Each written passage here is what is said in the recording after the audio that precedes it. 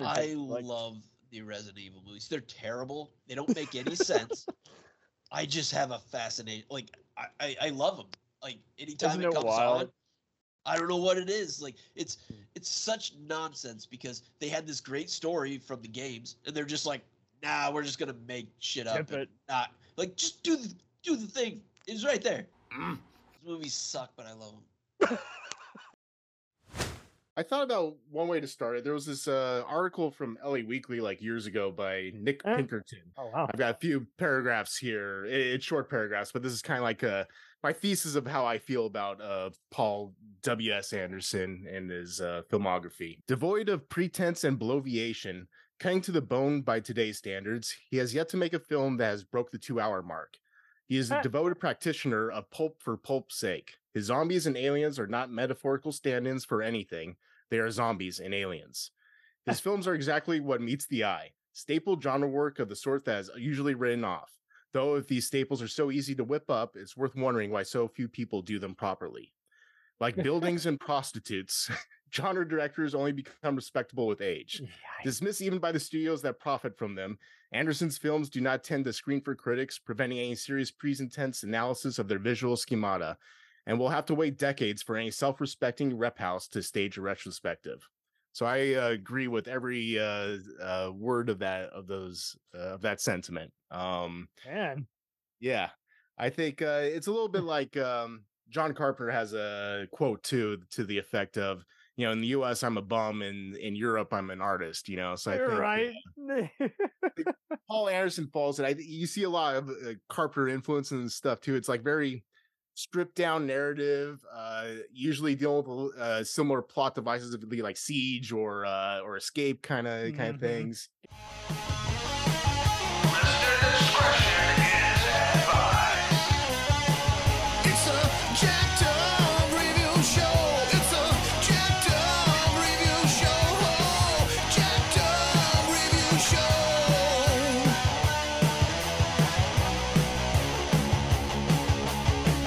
It's a jacked up review show.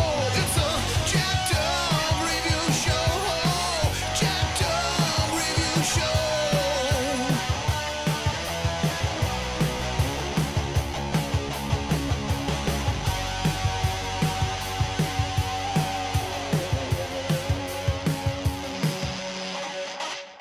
Hey, oh.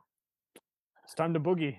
And this time, we brought new paratroopers, Josh Skorsky and Joe Larson, flying to you live from Valverde. I'm your master spy, Sully. Welcome, Josh. Welcome. Joe. Thank you. Thank you. His cup of Joe. Yes. We got filmmaker himself, Dylan Reynolds. Hello. You might Thanks know him for having me on again. Yep, we had your Nipples and Palm Tree co-star Sadie Katz on last year. That was fun. Oh, great. What was the topic for that? Just honoring her place as a B-movie screen queen. But yes, 420 Massacre, it can be seen on Showtime, various other platforms, and Chainlink is on Tubi. And welcome to the show. Thanks. Yeah, I think all my movies are on Tubi. So it's Chainlink, Nipples and Palm Trees, and 420 all channel Massacre. films. Yeah. And then Sadie Katz is awesome. So she's a lively person. I'm sure she made for a fun interview. Great sense of humor. yeah, she's cool. Oh man, so off air we were just getting all warmed up, and then we remembered, oh yeah, we still got to actually talk about the love him or hate him blockbuster filmmaker Paul W.S. Anderson. Ooh, the infamous. Right? A lot of opinions on this director. Absolutely. He's kind of in that vein, kind of like put him on, some people were just putting him on the same list as U-Ball. I wouldn't go that far. He's kind of more in that range. He's more of the Michael Bay, Rennie Harlan, Stephen Hopkins guy. He's a gun for hire, known for doing a lot of frills and chills. Well, should we get it out? Should we get it out of the way off the top, like whether or not everyone personally likes his films? I wouldn't say like him, because we can't really judge his character because you don't see much. But I mean, like, I personally have to say, like, I really enjoy a lot of his movies, and I think like you said, I'm not like a Michael Bay type guy. So like you said, it's very like Well, that's what I love too. Is everyone assumes you either like this or that, and it's like, no, I half the time people don't even look at who helmed the damn thing or even know how it works or what directing even means versus editing versus producing and writing. Sure. Well, I'm getting it's just a mixed bag. And that's kind of what most of these guys are. Everyone goes, why do they keep, being hired? It's like, because their movies make money. People don't on it. Even studios honestly don't care about reviews. Oh, sure. Just look at the Sonic the Hedgehog initial testing where they ignored Capcom and company until finally the internet said, fuck this movie, we will not go see it. Well, I have to say too, like I had like a certain idea of what he was like until I started, obviously in preparation for this podcast, started like watching interviews with him, and I don't think I've honestly ever seen him like on tape before. I've just seen the movies. I have to say, like, yes, I went in like a Michael Bay, like a lot of those other directors you mentioned, like having an assumption of what he was like he was just after basically recreating the same type of movie, Yes. but with a different plot. And then after hearing him talk, I'm like, oh, he does have some depth. Like, I mean, this is my personal opinion. Like, I'm not saying he's like high art, but he basically just like self-references himself as basically like in touch with his inner 13-year-old boy. Like he's the first one that's to even say that. Like in the interview that I watched, yeah, he's better like, than any of course. blog post is going to say about him, which will often be a generic, I love him. Oh, I hate him. This is like, you gave me just pretty much a rundown. He's a 13-year-old in an adult body. Married you want to to one play of the with most your toys? married to one of the most beautiful women on this earth, which we can get into because Joe has a very soft spot for her. But Joe, I mean, sorry, I didn't mean to. American Mila Jovovich. Best movie is Zoolander, I guess. I don't know. Well, it is her best movie. Fifth Element. I would say Fifth Element, but That's I another liked her all the way back to Cuffs with Christian Slater. Oh, now we're veering way off. Yeah. And shout out to Dazed and Confused, even though she doesn't say anything, she just Blue sings. Lagoon 2, which is on YouTube. Oh yes, that's right. Yeah. Wow, we could really go down a rabbit hole with Mila Jovovich. It's all good. Okay, I'm picking the plunger out. I'm stopping this train. Right. Okay, so Joe, when did you venture down the rabbit hole? Well, I feel for the longest time I fell into that very negative connotation of him because back in the early days of it was easy. Yeah. No pressure. Yeah. Entertainment Weekly gave it an F. I should hate it too. Well, in the early days of online film criticism, there was Ain't It Cool News, and I vividly remember scored it. Yeah, like they tore apart Soldier so much, mostly based on like they had read the original script before all the issues with the film behind the scenes. Right? And then from that point on, like I just fell into that, like, oh yeah, well the internet says he's bad. And then, the Resident Evil movies, not like the Resident Evil game, so I'm snobby about that. And Alien versus Predator movies, not the comic they made in 1990. So I feel it wasn't until Josh, really, I think you changed my perception because you were so into the Resident Evil series that I really didn't give a second thought to. I'm like, you know what? Now I may not like every movie of his, but I appreciate him now as a real solid modern B-movie filmmaker.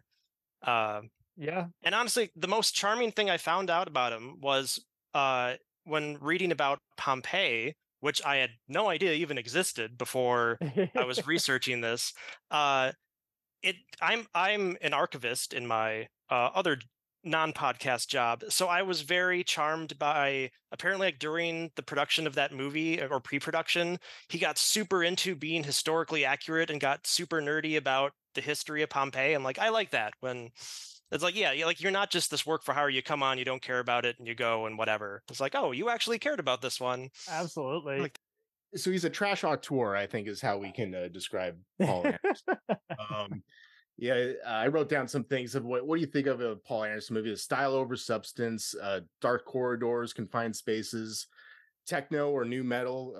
I said techno? Yeah. So electronic music. Electro rock. That's not 9 Inch Nails.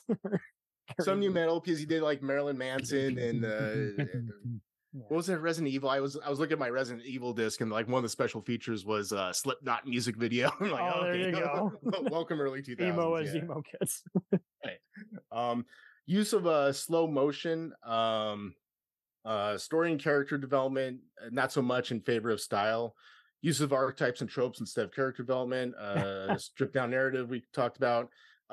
Besides Carpenter, there's especially the first two Alien movies. I think basically he's kind of remaking Alien a lot in his career. Oh, that's what I noticed in every interview. He noted how he was a mega fan of the first two Aliens, Die Hard, and Blade Runner, which is so wild because he did the Blade Runner spin-off Soldier.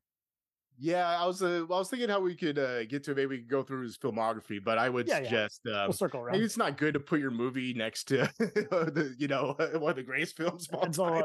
It's so hard to even just Especially how do we even start this Soldier. Conversation without ruffling some feathers? Right. But I think you could also see the Euro influence of Luc Besson kind of crime because of Euro Villa's in it? thriller stuff. Yeah. So Ridley Scott, his CGI in his movies are usually like on an objective level, they're bad. But I think there's so much of it and so like again, pulpy. It almost becomes like pop art, in my opinion, especially when you get into some of the later Resident Evil sequels, or Pompeii is especially like kind of beautiful in the bad quote unquote bad CGI. At least it's not SciFi channel. Right. It's like maybe a couple steps up from an Asylum movie, but still it's kind of cool because there's so much of it, I guess, the way he does it. Yeah. It makes you wonder if you just need an editor to rein him in, or if he was always going to be a cult filmmaker. And it was interesting because we had Video Dropbox on for the earlier segment, and they were noting how he seems to legit kind of just not really think too highly of himself, to where he's just like, he just wants to do just popcorn, but he also doesn't look at any reviews. So there is no really improving. I think it's just, he wants to do movies with his wife. Yeah. I mean, there's something to say for that, but he's like, I think he's more, it's interesting. I think he's called himself a populist filmmaker, but some of his movies get more almost surreal or experimental, like especially Very like some of the Resident Evil sequels where it's like there's no really discernible plot. It kind of has like a and then that happened, and then this right. It's just, there's this dream sequence, but this doesn't matter because they were a clone anyways, and it's just like what's going on. So it's interesting. It was there's a YouTuber Patrick Willems who recently did a video about vibe movies where he's talking about Tenet. And then different Michael Mann ones. What are some of the other examples? Like Drive. And, look for the signature of the filmmaker. Right, but so his opinion about vibe movies, it's like it's not so much about plot or character. It's like it's the experience, the cinematic experience, and so his interests aren't so much in plot, but in visuals and a sense of spectacle. Yeah. Mise en scene or whatever, There you go. Pretentious. So it's interesting. He's a pulpy genre, lowbrow filmmaker, but I think he injects a lot of artistic, interest in it. He's a Richard Fleischer kind of guy, Irwin Allen, I guess, kind, versus a Richard Donner, Andrew Davis kind, who wants both the spectacle and the crowd pleasing. So I don't know. It's just. Yeah, I mean, I don't know if you can. I mean, obviously, you can hire Paul W.S. Anderson to. You can hire him, but his movies are very distinctive, I think. So I think he remade a Roger Corman production, for God's sakes, Right, but he made that very. It was like a video game, like Resident Evil. It has that same vibe, more like The Running Man. But I will say that with Death Race and his first movie, Shopping, it feels like he could actually. I would actually say I would hire him to make a Fast and Furious movie. Maybe not like one now, but like car maybe racing movie. maybe before Part 5 or something like that, because it's got. It seems like he's got the like Walter Hill's The Driver, kind of just have an ex-con on the run driving a car. Right. Let's see. What else? He does a lot of striking like framing and compositions, which is also like I think leans into like it's not sepia tone, but it's pretty close. Yeah, like almost like there's a lot of center framing, a lot of like characters in center frame, but it does it in like almost a widescreen kind I'll have to of look for like that almost again. like a almost like classical paintings. I know it's weird to say that, but I feel like he's got a good eye. Instead of hectic edits back and forth. Yeah, except for like one movie, which I think we'll get to. For the most part, his editing is very clean. His action scenes, and I think it helps him give it impact. And there's all the slow motion stuff, so he really draws out like the one punch, and then with the thing, and the way he, a little bit. I think, there's obviously some John Woo or Asian cinema, Hong Kong cinema with his action sequences. He's definitely a John Woo junkie. Yeah, yeah, he's. But I think it kind of gives those hits impact and stuff. So the Paul Anderson movies, sometimes I like you're watching, whatever, a Transformers or Bourne movie, it's like, so you're doing that. But like when I'm watching a Paul W.S. Anderson movie, I'd be like, ooh, I get more of those reactions. Mortal Kombat gave him training, I guess, because right. I was looking at some trivia on that, and it seems like they knew how they wanted to stage the fight scenes. He was just more worried about where do I put the effects shots, because this guy in the green screen suit is going to become Goru or Raiden electrical version, Yeah, well, I was thinking we could get to that. Maybe we could go over his filmography, like a movie at a time, like movies he's directed. If I could, another thing I want to say, he maybe doesn't get enough credit. Okay, just 1 minute. I got to put my Circadian glasses on. Okay. I don't know if you know what those are. No, I know. Okay, so those block out junk light. Oh, okay. It's advisable when it's late at night. Oh, okay, gotcha. Go Be right for back. Promise. Yep.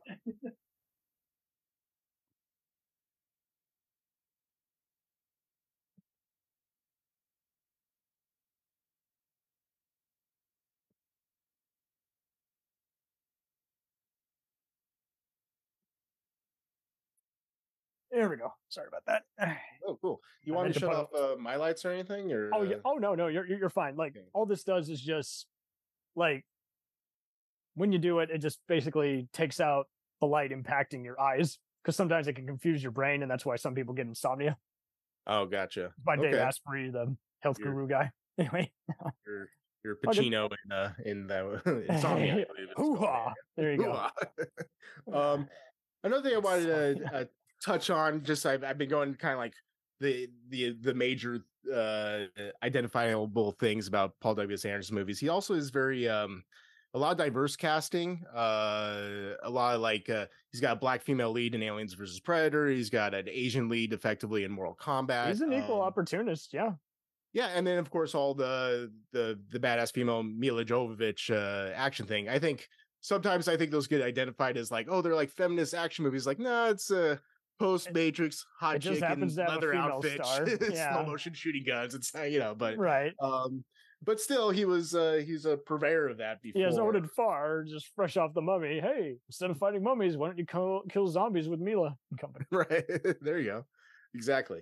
And then also combining genres. He does a lot, kind of mixing of genres. And who would have thought that when you grow up being a mega fan of the Valverde saga, Alien, and Blade Runner, and you get to do an installment for either one? Well, we'll get to that because I'm not sure. Okay, if you want to just jump into Soldier right now, since we're already kind of over the place. It's all good. Right. But you hit some strides on how he has kind of clean choreography, and he kind of just wants the movie to just get done on time. He's making you a Happy Meal. Yeah, another thing, he doesn't. I don't think any of his movies have been over $100 million budget, so they're usually kind of what people whine about today. There's not that mid-budget movie or whatever you want to call it, where like the $50 million action movie that does what it does theatrically, but probably has more of a life on VOD and DVD. He's like Charles Band with Full Moon minus the comedy. He might be one of the last guys we have of that, the B movie, right. Stephen Hopkins does TV, Rennie Harlan does direct to video, Anthony Hickox is kind of semi-retired after Warlock 2 and Hellraiser 3. So yeah, this is the B movie guys. And so then you got Michael Bay, but now he's doing serious war movies. And so yeah, well, who knows? Like maybe the way things have been changing with theatrical and the bigger superhero things are failing, so maybe we do more of these lower budget horror things. he'll do like 2 Netflix movies, then 2 mainstream theatrical movies. It seems like everyone can have a piece of the pie now. Right. He reminds me of kind of Gareth Edwards. You do a Godzilla movie and a Star Wars spinoff while doing your own original sci-fi stuff. Maybe Neil Blomkamp in a way, although maybe less of the creativity. But then Jonathan Liebsman is another one. You work for Michael Bay doing New Texas Chainsaw Ninja Turtles. Then you do your own thing with stuff like the Halo TV show, The Killing Room, Darkness Falls, and Battle LA. So yeah, I mean, none of these guys are gonna. They're almost like some of the guys who would go in between doing something for like an infamous studio like Canon Films or Franchise Pictures, as well as a more just low key kind of movie. It's like the drive-ins might have left us, but the whole mentality never left us. Roger Corman might be direct to video now, but his mentality is still pretty much at focus with all these B, C, D listers. Oh yeah. Well, and as we like get into some of the films, like one of the things I took away again from the interviews and even just like his filmography is he doesn't ever seem like someone who is just offered a check. I mean, maybe this is the perception, like, here's a lot of money, will you make this movie? It seems like of course that's a bonus, but he does come off as seeming intentional on what he's doing. I mean, because if he wasn't, he would have made Mortal Kombat Annihilation, right? I mean, I don't know if that was offered to him, but I'm assuming, like, again, sure. he would have, just because, I mean, we'll get into it again, but I don't know. Mortal Kombat was a hit, wasn't it? I mean, it was a mega hit.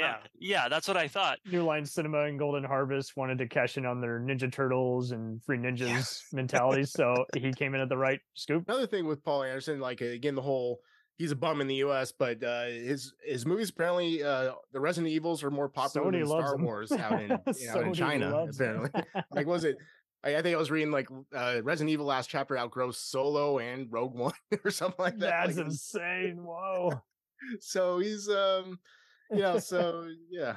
I think I do agree. I think he's a little underappreciated. I do think there will be a time where people have more retrospectives because it is such a singular style that he has. I think he wants to keep you occupied, but he doesn't want to blow the roof off the house exactly.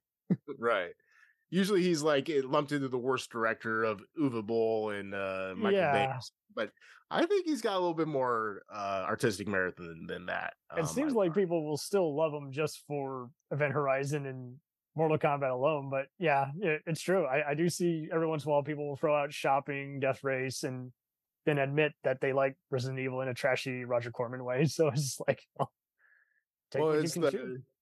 Well, yeah, two of the things. Well, another thing I want to say, like, usually he's considered a worst director, but real recognize real, because I think James Cameron says Resident Evil's one of his guilty pleasures. There you go. Though I think so James Cameron said Resident Evil is one of his guilty pleasures, but I bet he's meaning he watched one of the sequels, because the sequels, especially Retribution and the one before that, what was it? It was Afterlife. That was it. Afterlife. So apparently they shot those with the cameras he effectively invented for Avatar, the 3D cameras. So I bet you he watched one of the sequels, but he doesn't know what the fuck, he was watching necessarily. He's like, oh, Resident Evil, but it was, there you go. Anyways. And then Tarantino said Three Musketeers was one of his favorite movies of that year. So as I said, I think, and as a, whatever, I made some indie movies, but I could appreciate the stuff he does. I could see the skill in there, and there's some room for everybody. Yeah, and even I haven't done any action sequences, especially at his level or anyone else's level, but I've done some fight scenes and stuff like that, and they're the most complicated things to film, man. You gotta you have to do every angle. You have to block it out. It's the most director specific, which is interesting because usually like the Academy Awards will honor somebody who made a good drama or something like that. I think. But I think more of a director's skill comes into actually action, because it's very focused. You got to see how it's going to all edit together, and I'll actually take him over Roland Emmerich, who just seems to just want to ape Sci-Fi Channel, but not to the point where like the tone is so inconsistent you don't even know how to follow the movie anymore. Yeah, I mean, Roland Emmerich obviously has his place. Like, 2012 is probably his masterpiece. You know, it's just so Unisol, like... and you mentioned the B movie action directors like Isaac Florentine and Jesse V. Johnson now. So yeah, they have a place too. They're at your Redbox and Netflix store. You know. Yeah. I think spy action movies and. I love all those guys, and up to a certain point, John Carpenter was lumped in there. You know, I don't think he had much respect outside of the first Halloween until They Live. The internet I don't know age. anyone who hates They Live now. Right. So I'll do a brief layering of his entire resume, which I've actually been fortunate enough to see, and we can kind of get into it just bit by bit. But yeah, so he formed his production company with his business partner Jeremy Bolt, and they formed Impact Pictures. He's from the UK. Many interviews I'm sure you might have seen. He noted that a lot of his inspirations growing up were movies like the first two Aliens, Die Hard, and Blade Runner. Makes sense, kind of given. Yeah, that kind shows. Of the style of most of his movies. In '94, he debuted with Shopping, a heist thriller distributed on IFC Channel and Polygram that starred Jude Law, Sadie Frost, and Sean Bean.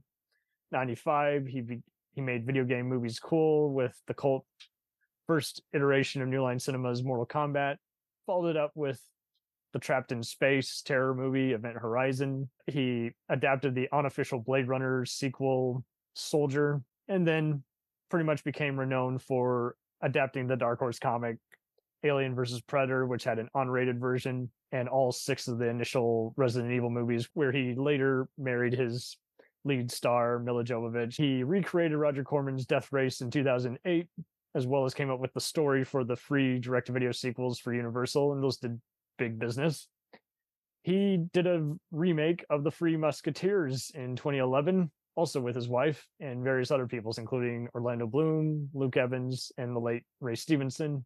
Followed up in 2014 with the sword and sandal / disaster romance Pompeii, which starred Carrie-Anne Moss, Jessica Lucas, Jon Snow himself, Kit Harington, and evil Jared Harris and Kiefer Sutherland. He recently, outside of finishing up the Resident Evil franchise and producing the reboot Welcome to Raccoon City, also helmed the video game adaptation Monster Hunter by Capcom, which also again starred his spouse. He produced the 2005 terror movie with Sean Bean and Maria Bello called The Dark. He also produced the video game adaptation Dead or Alive. That's right. Starring everyone's favorite B-movie actor, Eric Roberts. And then he returned to Event Horizon territory by also producing the rather similar space flick Pandorum, as well as helming the one-season YouTube Red original Origin. Initially, he had also directed the Fox TV movie The Sight, as well as made a killing initially directing 5 episodes of the British crime show El Cid, which starred a then unknown Alfred Molina. Oh. So we got a very crazy bag here. Yeah. But very robust. I had no idea he did video game commercials also. He did one for Doom Free as well as a Volkswagen ad in 2014. So cool. I'm kind of like you guys. I kind of knew he was an infamous guy, but I just wasn't jumping on the hate train just yet. Like other people, I was very indifferent. You know, I actually was kind of disappointed when I saw Mortal Kombat on TV one lazy day on CW back in the day, but I came around to it. I think my intro to him before I saw Soldier, which I've also come around to. We'll get to that in a minute. I think my main intro was actually seeing AVP when it first hit DVD, and that was actually my intro to the whole Alien and Predator franchise. I knew about them. I just, I had strict parenting. I had good parents, I guess. They weren't allowed to see movies unless they were modified in some way on TV, clean flicks, or just with special permission. Like, it's Monty Python, that'll fly. I'm kind of like with you guys. He is a very interesting just guy who I'm glad that you spoke on how he actually speaks. I don't think I've actually heard him spoke. And if I had, it went one ear out the other. I was just kind of indifferent. I was just like, hey, he seems like a nice guy. He's just, again, not everyone has to be Spielberg or Scorsese. And just because your movies are scored horrendously also doesn't mean you're less Roger Corman either. The Razzies, I think, given how uninspired and very mean-natured and contrarian they've become in recent years, I stopped just taking everything with that initial foreshadowing. I mean, I mostly check out movies by studios such as Universal and Lionsgate. So, I mean, I think once you realize how the market really works with foreign investors and how, you know, it can be scored a 97, there's still going to be people who hate the newest Mission Impossible or Fast and Furious. It doesn't matter. It's not an end-all be-all of everything. Yeah, it's a business, and if gets you money to do the next film, then there you go. Totally. He's a very cyberpunkish kind of guy too. Everyone seems to vary on him. I see people who now even will talk about the Resident Evil movies, joking that they're very trashy amusing. So I mean, I'll admit, I saw the fifth one, I think, in theaters just because we were out of any movies to watch, and I just went with some random pals after a study group and just said, "Screw it." And it was just so funny because my sister wanted to describe it to my granddad. I'm like, no, stop. He only watches horror movies. He's not going to know what I'm talking about. And then what's funny is she somehow got the wrong notion that I'm a big fan. I'm like, Meredith, there's plenty of stuff I watch that I'm not a fan of. Yeah. It's just because it's on. You might as well watch it because it's free versus if it's on a plane or the hardest just to see it, just to know what everyone else is talking about. Mm-hmm. The hardest part about being a Resident Evil film fan, meaning like this original, they're out there. There's plenty of people who never double played trilogy. The games. It was every time I went to the movie theater, I knew I had to endure the drone of people that were in the audience that would be like, "Oh, this movie is so terrible. I hate it so much." And then inevitably they'd be back like for the next one because they were like, "Well, I guess I'm going to have to see the next one." It's like no one is twisting your arm to see. You like these, you just won't admit it. I'm glad you brought that up. I had to unfriend a lot of snobby horror podcasts who, I mean, they seem to be the closed-minded type who think every movie goes into just one genre and is like, no, these are action sci-fi horror movies.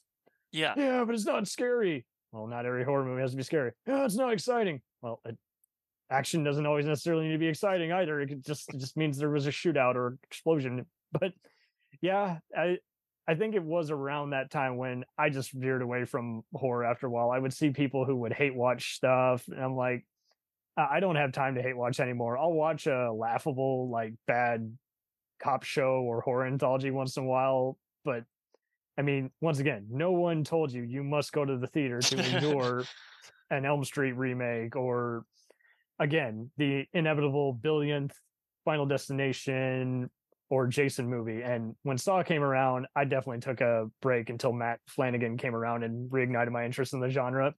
And same thing with action. I mean, I grew out of it when Fast and Furious took over. I was just like, give me an Indiana Jones or Die Hard type blockbuster where I love the character, there's authentic stunts, and I find the villain to be very clever, but this ain't it.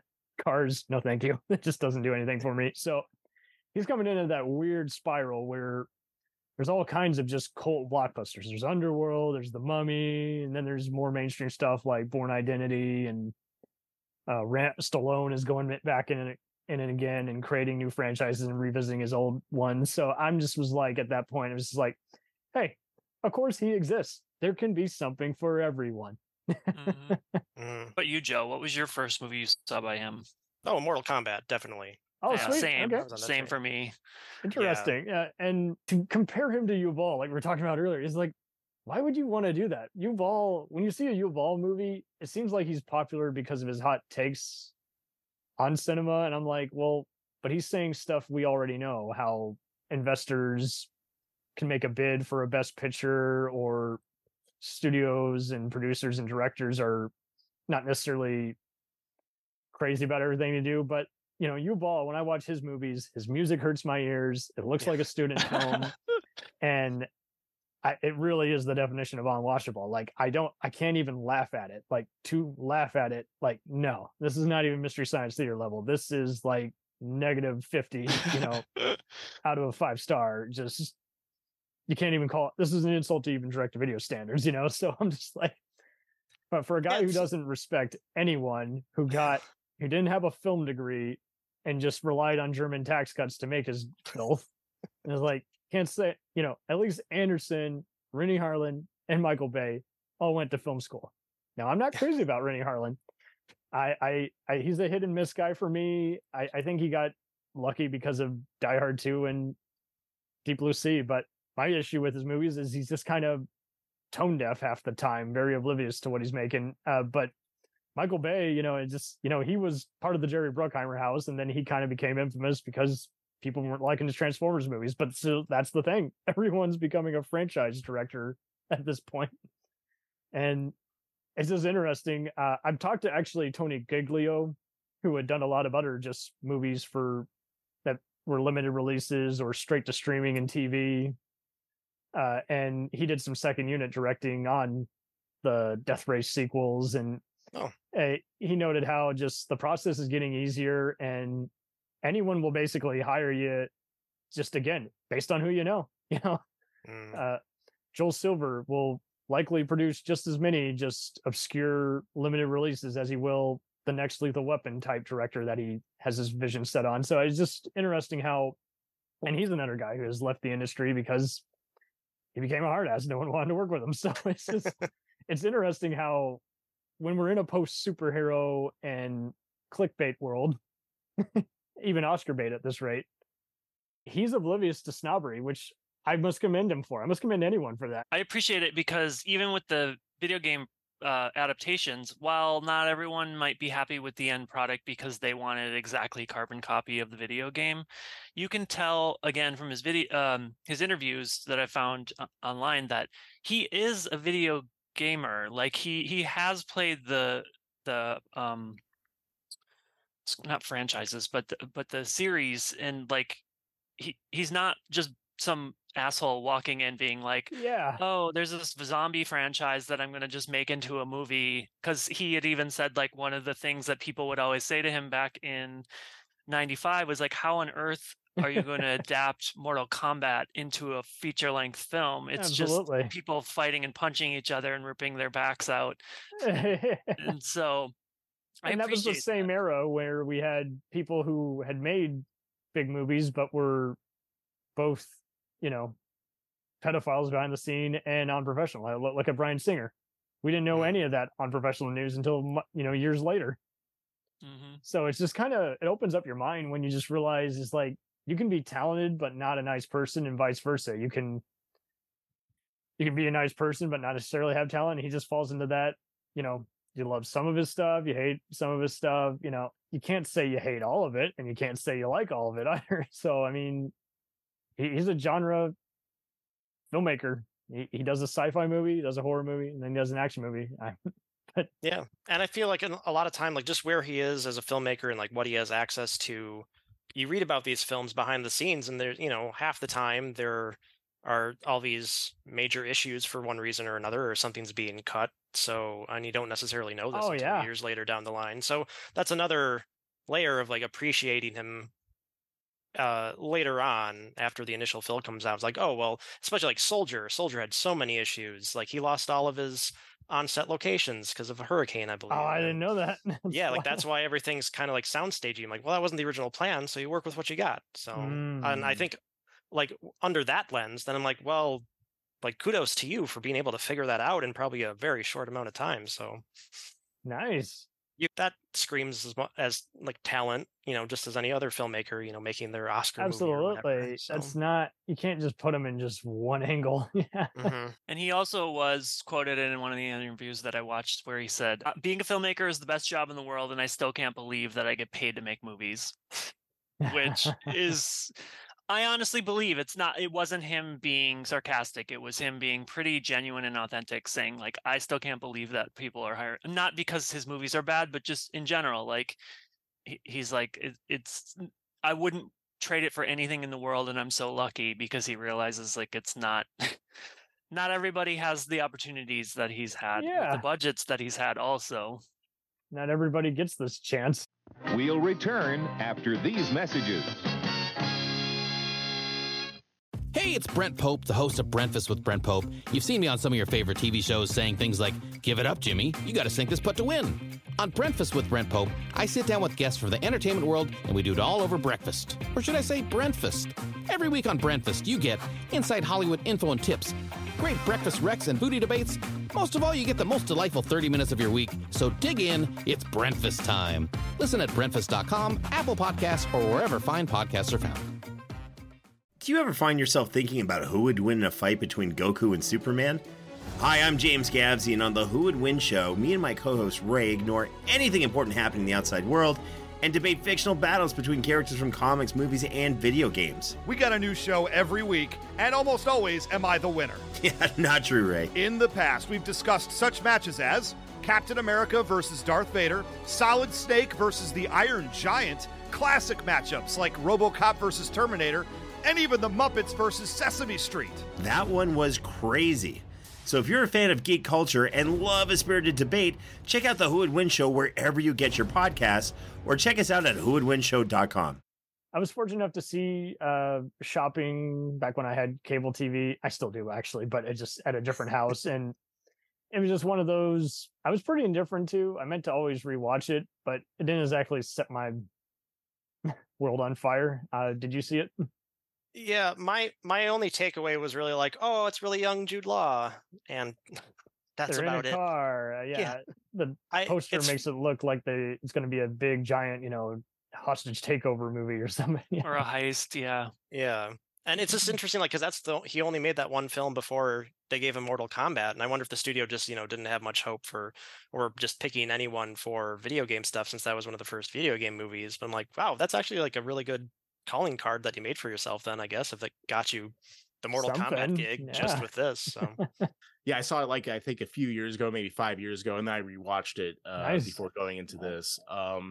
It's weird. It's just like you watch it, you're like I said, it has I think more of a kind of movie mixed in with thrill seeking. Yeah, Rebel Without a Cause. There you go. For the '90s audience, so there's like the techno music soundtrack. But what I don't understand how someone could watch that movie and be like, oh, we need this guy to do this martial arts movie. Meanwhile, Hong Kong is making these amazing fucking things. They're like, no, it's this guy who did this, Euro,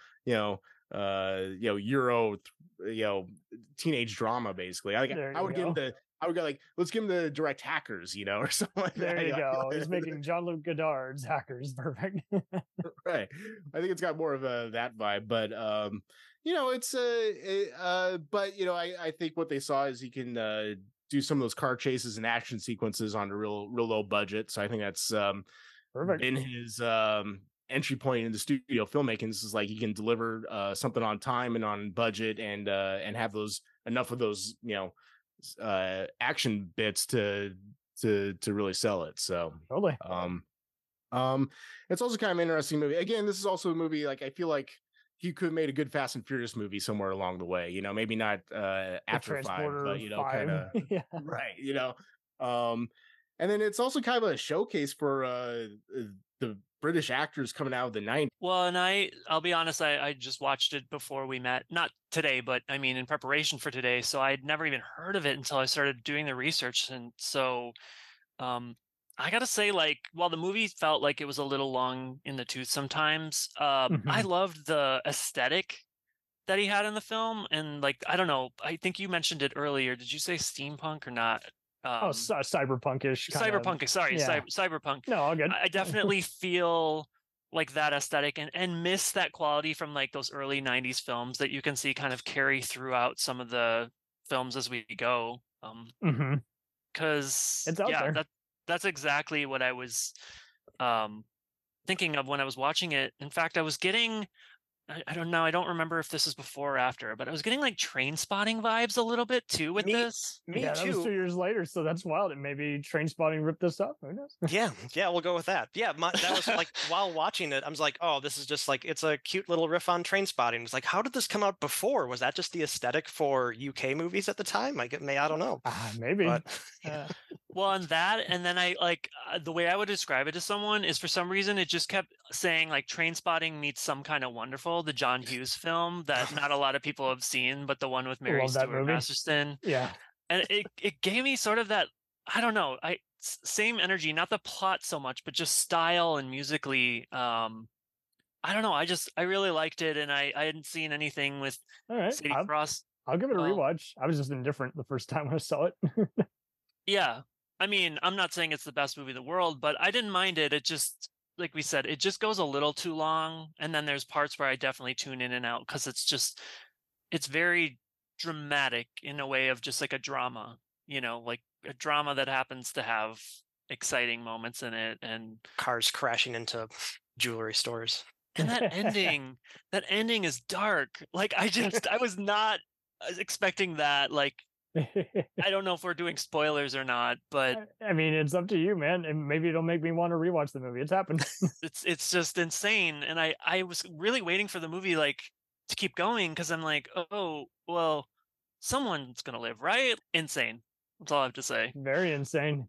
Mortal Kombat is probably his most popular one, but why do you think it is? Other than people like the lines, the unknowns were in the popular roles. It introduced non-gamers to the game. Gamers were satisfied with it. It was that rare movie. I did rewatch it, and there is some dumb stuff in it, but Yeah. I do think it's fine for what it is. I'm more partial to the TV shows, actually. Oh. Yeah, I rewatched it recently and just like, oh, this is a lot of camp in this that I don't remember. Oh, yeah. Especially like with Goro. Like, oh man. Yeah, Kerry he gets punched in the alone. balls. Yeah. Yeah, that man from Showdown in Little Tokyo, always a camp. Yeah. And are you talking about? Have we talked about Raiden, like the guy who's playing? Oh, Raiden? Christopher Like, Lambert, yes, yeah. yes. His portrayal, Which is so weird because I always kind of got Highlander vibes. I mean, both it and Highlander even had a like short-lived like Saturday morning cartoon show that made even less sense. So I just always, if anything, this is in the same universe. Oh yeah. Yeah, buy I it. just specifically the thing that comes to mind is there's a scene where like isn't he just kind of looking off into the distance and he's laughing and he's like ah, ha, ha, ha, ha, and then just stops abruptly and like looks over at the camera, but then he's like supposed to be looking at the character and you're just like whoa, like that. Yes, camp, like for sure. And I told Joe, so I have a friend who is much younger than me. I wouldn't say she's Gen Z. She's probably, I guess, millennial age, but never seen any of the Mortal Kombat films. And I was like, oh, we have to see the 95 Mortal Kombat. I love it.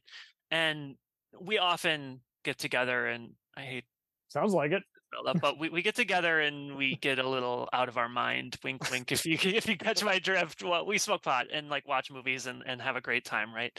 So this was one of the ones I was like, we have to watch it. It'll be great. And she was like, I don't get it. It's just not. It wasn't for me. It's not my thing. Like, oh man, like it just really hurt my heart because I just assume that like everyone, like Joe and I, or even you, maybe walk into it thinking like, oh, this is kind of fun. Like she was just like, nah, I have no interest. Like it's just stupid.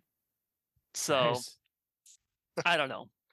A lot of his narratives are set up like video games, where you go, oh, we have to get to this place to here, and he shows maps and and all that. So I think he understood how to deliver it without getting bogged down on recreating the video game for the movie screen, which is probably a fool's errand, anyways. He was the one who kind of just said, "Hey, I'm using the best with what I got." Right. I think that's also why he gets lumped into the worst director kind of Uwe Boll things because video game fans are credentials. Yeah, it's weird. I see comments again. I'm just like defending Anderson's work, but I see comments like, "At least Uwe Boll's you can enjoy, ironically and stuff." But it's just how I can't make it through his. I mean, not to knock anybody's work, but it's just like I can't see how you look at an Anderson movie and not see the artistic merit versus an Uwe Boll movie, for example. So I don't get it. It seems like people just want to throw hate rate it just for the hell of it. It unknowingly set a bar for video game movies because they kept making video game movies that were much worse than it. So it kind of became the ones before it were awful. Mario Brothers, Double Dragon. Oh my god. I mean, my personal favorite is the original Street Fighter, but I love that one. Yes. Again, I was just gonna say a lot of camp, people too. have strong opinions about that film, but I Steven loved it too. D'Souza is my dude. Yeah. But I mean, like it just after a while, you're like, oh, like Mortal Kombat is still somehow better than these other ones. So then it starts like, oh, okay, so this is good now. This is fun. So, and again, like I feel, yeah, like the hardcore gamers, I think were satisfied with it. Like you have the little sound bites of "get over here." It's like, okay, that's what we need. We're That's no all we longer need. in Karate Kid territory. Yeah, If they didn't like Mortal Kombat, I think they liked it a lot more once Mortal Kombat Annihilation came out. Because again, I'm not a hater. I actually didn't mind it, but It's fun I in mean, a campy way. I mean, for me, it was pretty much copy and paste. Like, I was kind of that way with Ninja Turtles Free. I'm like, what do you guys expect? These are made for teenage boys, and we adults are watching them because we're into kung fu movies too. yeah. right. I remember seeing Annihilation in theaters and not being happy with like video game characters that don't show up. Like I don't know. I played Mortal Kombat like 2 and 3, especially in the arcade, but then I'm just like up in arms, kind of, I'm a dumb teenager. So it's like, oh, they didn't have this character. Duh. I feel that's I did that with Resident Evil as well. It's like it didn't follow the video game. Like I didn't care about the video game. Like I'm still a Silent Hill boy. There you go. But yeah, so I feel like a lot of people probably have that attitude like when these movies came out, and like, all right, let's calm down. Just take the movie for what it is. It's fine. Well, and because they're almost as bad as, dare as I say, readers, because they do not understand what goes into it, and it's like, what would you do differently? Okay, so you don't have an answer. This part of the chapter has to go because this is killing time. This isn't cinematic. This is a waste of space. Like Tom Bombadil in the Lord of the Rings book is essentially him saying, hey, I'm not your answer. Not very cinematic, so you got to omit that chapter. Yeah. But it's just so amazing how some people just refuse to get into what could change it up, what would enhance it. And it's not going to be like the book. I'm like, no shit. It's a different medium. What would you do differently? I'm always like, why do you want it to be like the book? Like you have the book, you can read the book. Then You're not going to be happy with a Tom Bombadil scene if they put one in. So like, why do you? Then you'll complain that, oh, it's the same thing. Like, well, yeah. I see people who really violently love and violently hate Event Horizon now, which is so wild because it was not liked at the time. And yet, no, yeah, I feel like that. To me, that's the one that I hear about most now, spoken positively in his filmography. And I feel that because Factory release, yeah, I got it. Yeah, and then also like because I still have cable, and every October they're playing that almost every day on some channel, and so I just end up watching it multiple times. I'm like, yeah, that's good. Sounds like another day, on the block, yeah.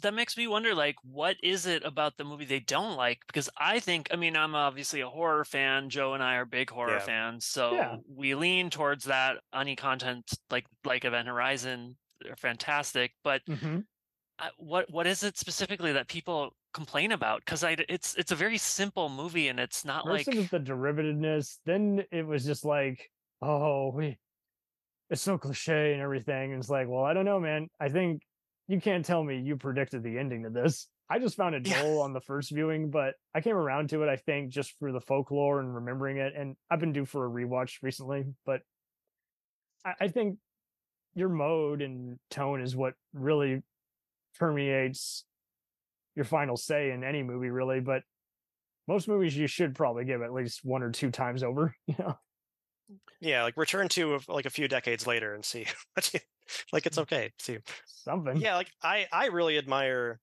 for that. Just like, hey, let's take this arty Russian sci-fi film and then just make it pure horror. And And I really appreciate it because I'm a huge Sam Neill fan.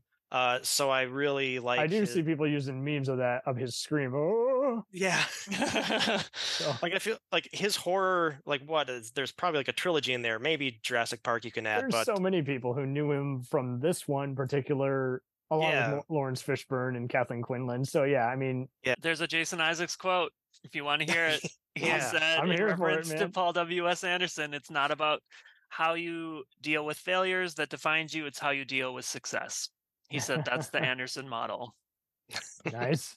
And I don't know, I think he just was like laughing when he heard that quote. But yeah, going back to Event Horizon, I have to say, like, this movie was one of the first horror movies. So I was much like you growing up, where like I didn't have a huge like outlet to violent horror type sexual other type than things. UPN on a Sunday afternoon, it's just most people are gonna be like, you can't watch that. Exactly. But somehow this one was a film that I think maybe because I was hanging out with friends that somebody rented or something, and I was scared shitless because I knew nothing about it, and it is a very dark film. And in fact, of course, right.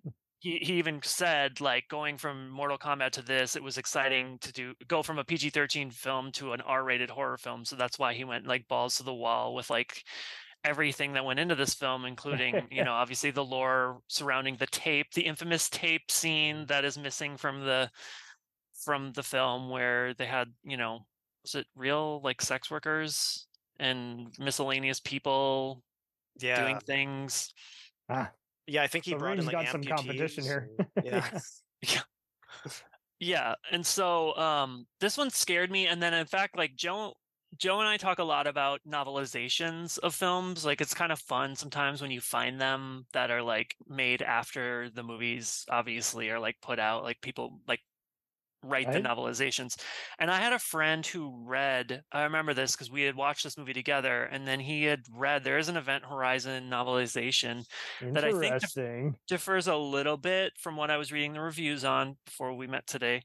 But I specifically remember him saying that there was more detail about what is actually going on in that tape that really just like is even more chilling when you read it like in words, like people having sex, organs being broken off, stuff like that. It's just very graphic.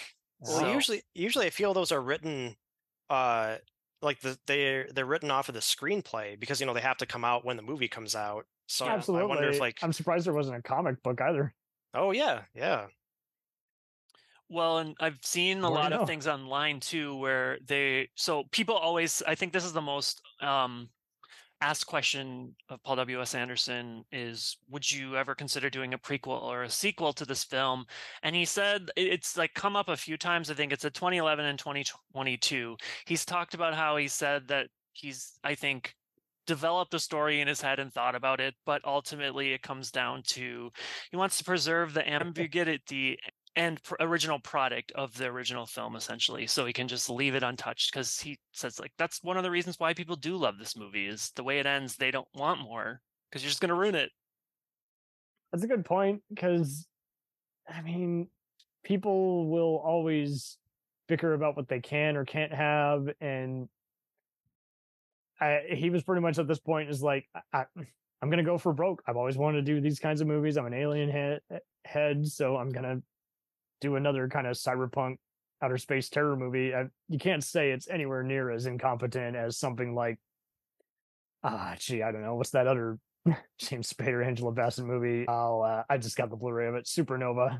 Supernova, yes. Some features are hysterical because they're just talking about just how there's something in there, but you'll never Isn't there one too called like Virus with Jamie Lee Curtis? I love Virus. Oh my god! I haven't seen either of those movies. I'm just pulling them out there because I think you'd like Virus because it's kind of the Alien template when it meets Terminator, but I think that's another one. I think because people saw that it just didn't gross as much money and critics weren't impressed, and Jamie Lee Curtis didn't enjoy working on it. Not many people seeked it out, but I was like, hey, it's not freaky, but it's a fun killer robot movie trapped on a submarine. I mean, it's really for me no different than say Deep Rising. I'm just like, we've seen everything, but it's okay.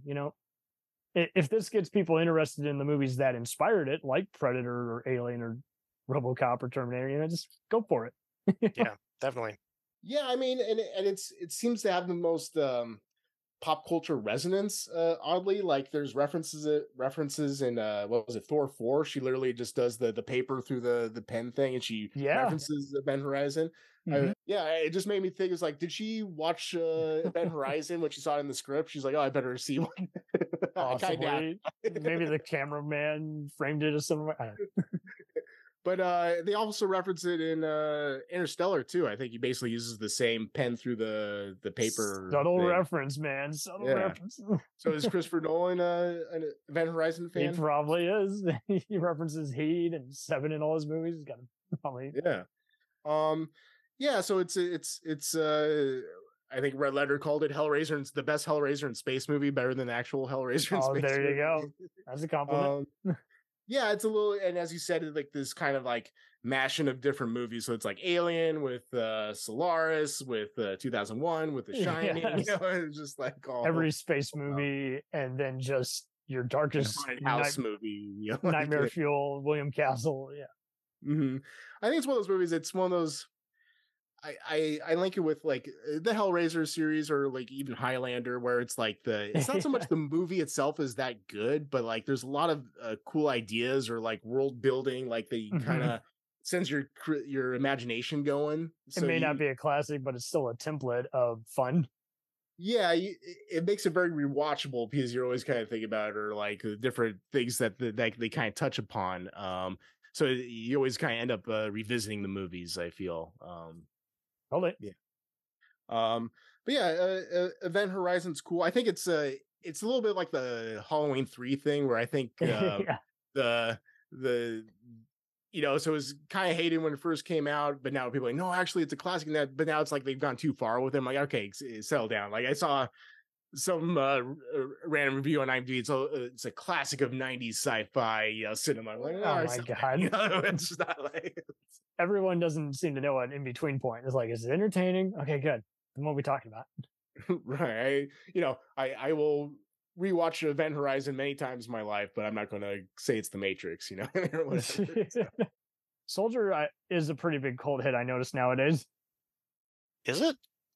Yeah, I see a lot of people who will mention it just in passing. I love that movie, and oh, that movie sucks. And what's so funny is the people who I think would hate it really like it, and people like me really disliked it growing up. But I think on the third viewing, I was just like, it's a very well shot, well built movie, but it's just too cliche a storyline, and Kurt Russell's a little too robotic for my taste. I'd rather him be in Snake Plissken mode, and the action's just not exciting for me, even though the story is interesting. So, yeah, it's definitely a curiosity more than anything. Like as that sort of Blade Runner side quill. Absolutely, I know the universe somewhere, but it's not altered carbon. I think there's a fan edit on YouTube where they put the Blade Runner soundtrack into it instead. It's like, it's kind of interesting. But I mean, I enjoyed it for what it is. Like I think I had seen it shortly after it came out, and yeah, you know, like hated it because Ain't It Cool News told me to hate it, and I was like, oh yeah, you did fine. Barry Knowles is a hack. Oh, yeah, I can think for myself. Well, in that review, because it's still online, he also puts down Mad Max Beyond Thunderdome and Urban Legends. I'm like, all right, no, like totally screw this. Like, yeah, you're attacking all these things that are a lot of fun, but whatever. It was early internet. I mean, internet now is the same. Of like, just gotta hate on things. But how dare we think for ourselves? I have to admit that this is one of the ones I haven't actually seen. So for the listeners like me, how would you guys describe this? Like, give me either a little plot summary or just your overall, other than obviously the Blade Runner references. I mean, it's a sci-fi western. Like, I put it in the same category as Solo with Mario Van Peebles. It's just where blockbusters kind of just were in that soft space between. It could have easily gone just as much direct to TV or video store shelves as it could in the theater. That's where it was for me, it was no different than, say, a typical psycho thriller, erotic thriller, or anything. It's like, you're going to watch it if the poster or stars attached to it catch your eye. Yeah. Like to me, it felt very much like an 80s sci-fi film when they were just like putting out multiple ones a week, and now you can find them on VHS at the video store with the cover that has nothing to do with the actual content. Totally.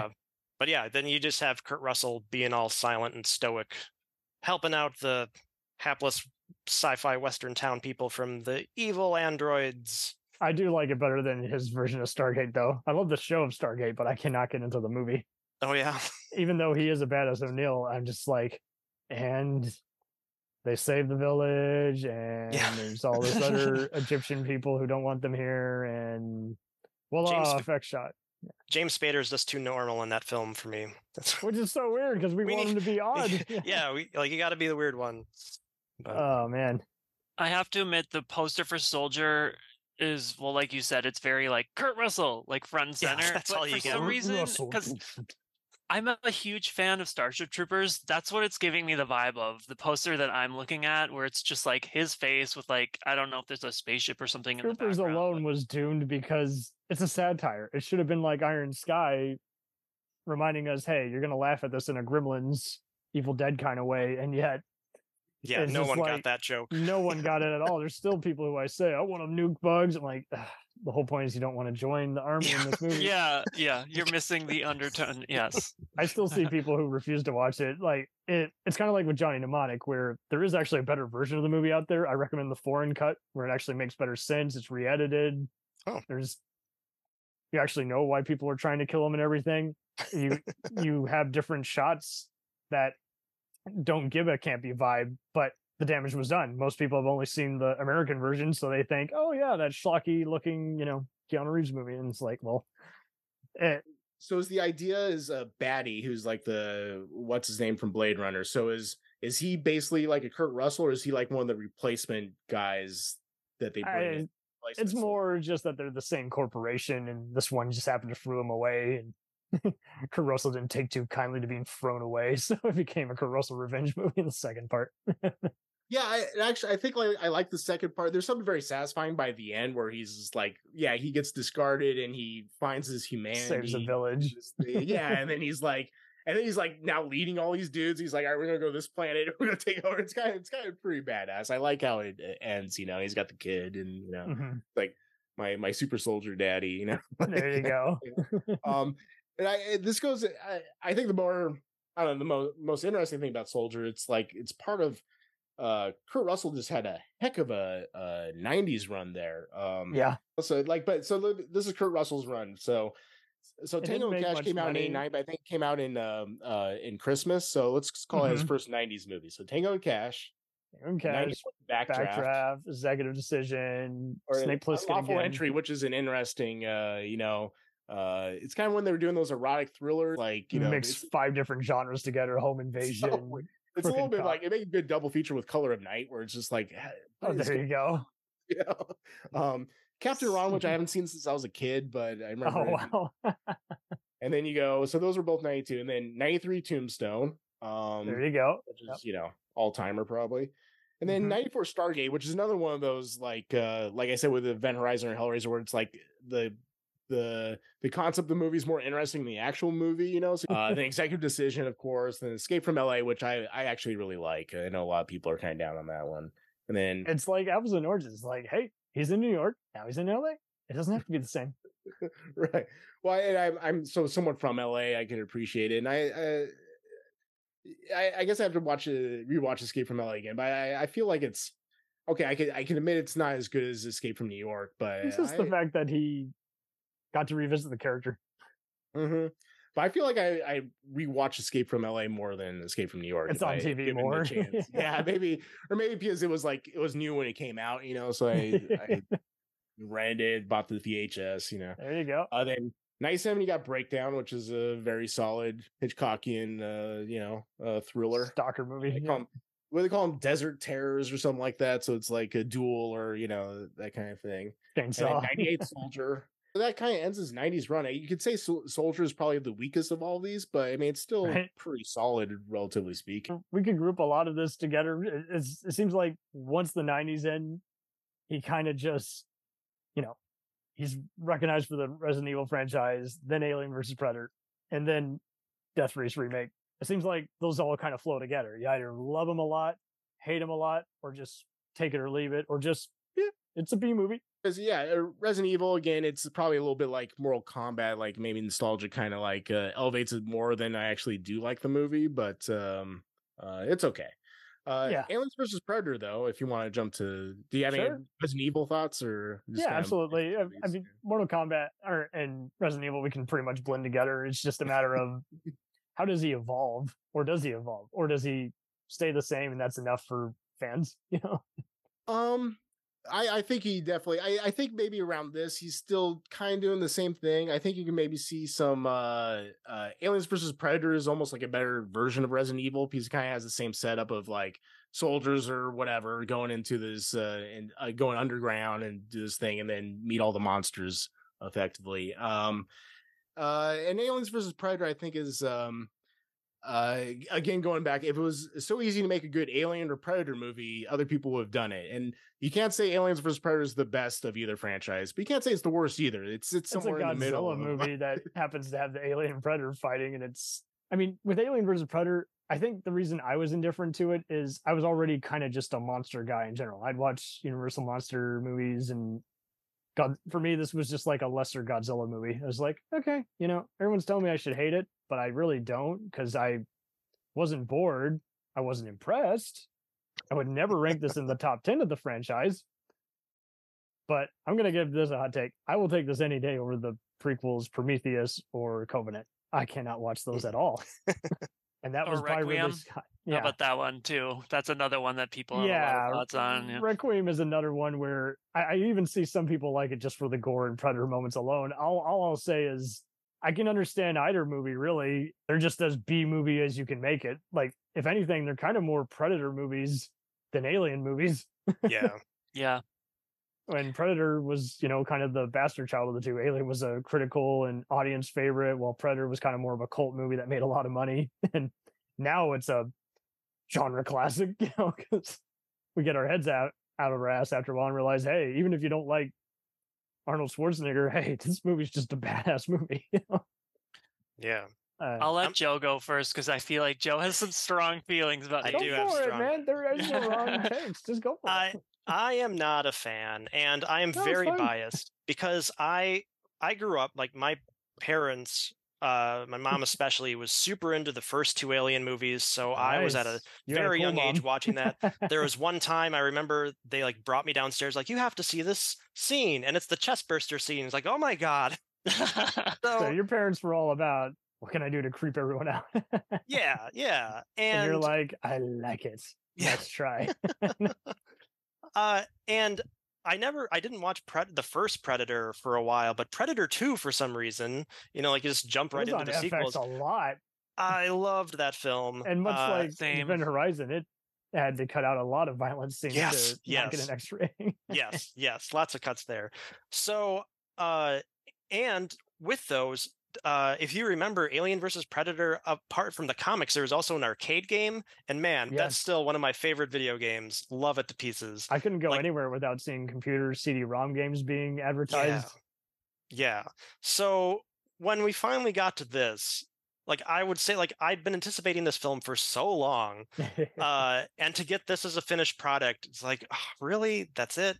I really, really hated it with all my being when it came out. Now I get in my old age, I've softened, but I still can't say I'm a fan. I appreciate he does a lot of practical effects in it. I believe. I think he was trying not to do too much CG, which good for him. Yeah, he said that on in an interview, because people are kind of that way with Predators and the Predator too, where it's just like, you kind of got to just put them as apples and oranges. They don't want to be like the original one, but they are kind of like Predator 2, where it varies by audience. There's people who still hate it like they did back in the day, and there's other people who are like, it's fun. Yeah. Let out the gore. But I find generally Predator fans are kind of more like Jason fans, where they're just in for a good time. And I find Alien fans are kind of more like Halloween fans, where they sometimes take the franchise way too seriously, where it's like, dude, it's escapism. If anything, this is more like Elm Street, where it's just an acquired taste, but it's camp. It's camp mixed in with intelligent screenwriting. But I mean, honestly, the only ones, as much as I hate Resurrection still to this day, I'll even take that one over Prometheus. And I understand Prometheus has a lot of love because of the cast and everything. My sister loves it, and I'm like, oh, really? Okay, you're not even a fan of these movies. What the hell? Well, Prometheus has that whole, I feel like before that was even really a conversation now, when the people call that almost kind of elevated horror type thing. It's trying to be serious and be very back to the original feel of the first one. I guess I just hated the Lost type ending where they're like, "Oh, everybody dies." Oh, right. Oh. It Or was the a fact Lost that writer, and then he doesn't even know how to explain it. He's like, "It just ends," and then really Scott's like, "I don't like anyone who doesn't like my movies far off." I'm like, "Okay, Yeah. fuck you for wasting my time." Yeah. I think the thing that pissed me off the most about that is the fact that Charlize Theron, who I loved in that film, like literally couldn't roll out of the way from that falling statue and got smashed. I remember being so pissed. It was like the feeling I had when Yeah. Sarah Michelle Gellar and I Know What You Did Last Summer died. I'm like, fuck you. You are right there. You can get out of the way. You can live. You'll be fine. Yeah. But nope. Had to Or- stop and look around. Yeah, I'm that way with today's sci-fi movies. Half the time they'll just have this info dump, and I'm like, yes, that was apparent in the last 20 minutes. Yeah. Now you're just killing time until, oh, we got notes from this just in. Producer's calling in. He wants an explosion. We got to wrap it up, guys. Experiment gone wrong on 1, 2, 3. I want to give a big shout out because I don't think she gets enough credit, but I love, so going back to AVP, Sana Latham, I believe is how you say her name, the final girl in the I film. was always indifferent to her. I had known her as Blade's mom and a bunch of other true, chick yeah. flicks. Love I and was Basketball, yeah. I prefer the Ripley. They're both okay. So both the main chicks in this are obviously Ripley clones. I prefer Raiko Aylesworth since I'm a fan of hers from Mr. Brooks and 24. Even though there wasn't anything to her character, but she brought it. She's intense. And this one, I was just like, really? She's going to try and say the only F-bomb she can in a PG-13 movie, really? The only driving force for me is really Lance Henriksen playing the creator of, or whose influence inspired the Bishop android. Bishop, yeah. Yeah. Well, I just am really. Oh, and the Colin Salmon guy. Also known as the laser cutted victim in Resident Evil. Oh, that's right. Yeah, His yeah, that's assistant right. in the I remember I saw this with my uncle one time, because he loves junky movies too, and he's like, "Hey, food for thought or just entertainment. Just go in with lowbrow expectations." But he and I were always Colin Salmon fans, so when we finally saw his star rise, when we see him on various British spy shows and Arrow, we're like, "Yeah, but he'll always be that James Bond, Paul W.S. Anderson actor to us."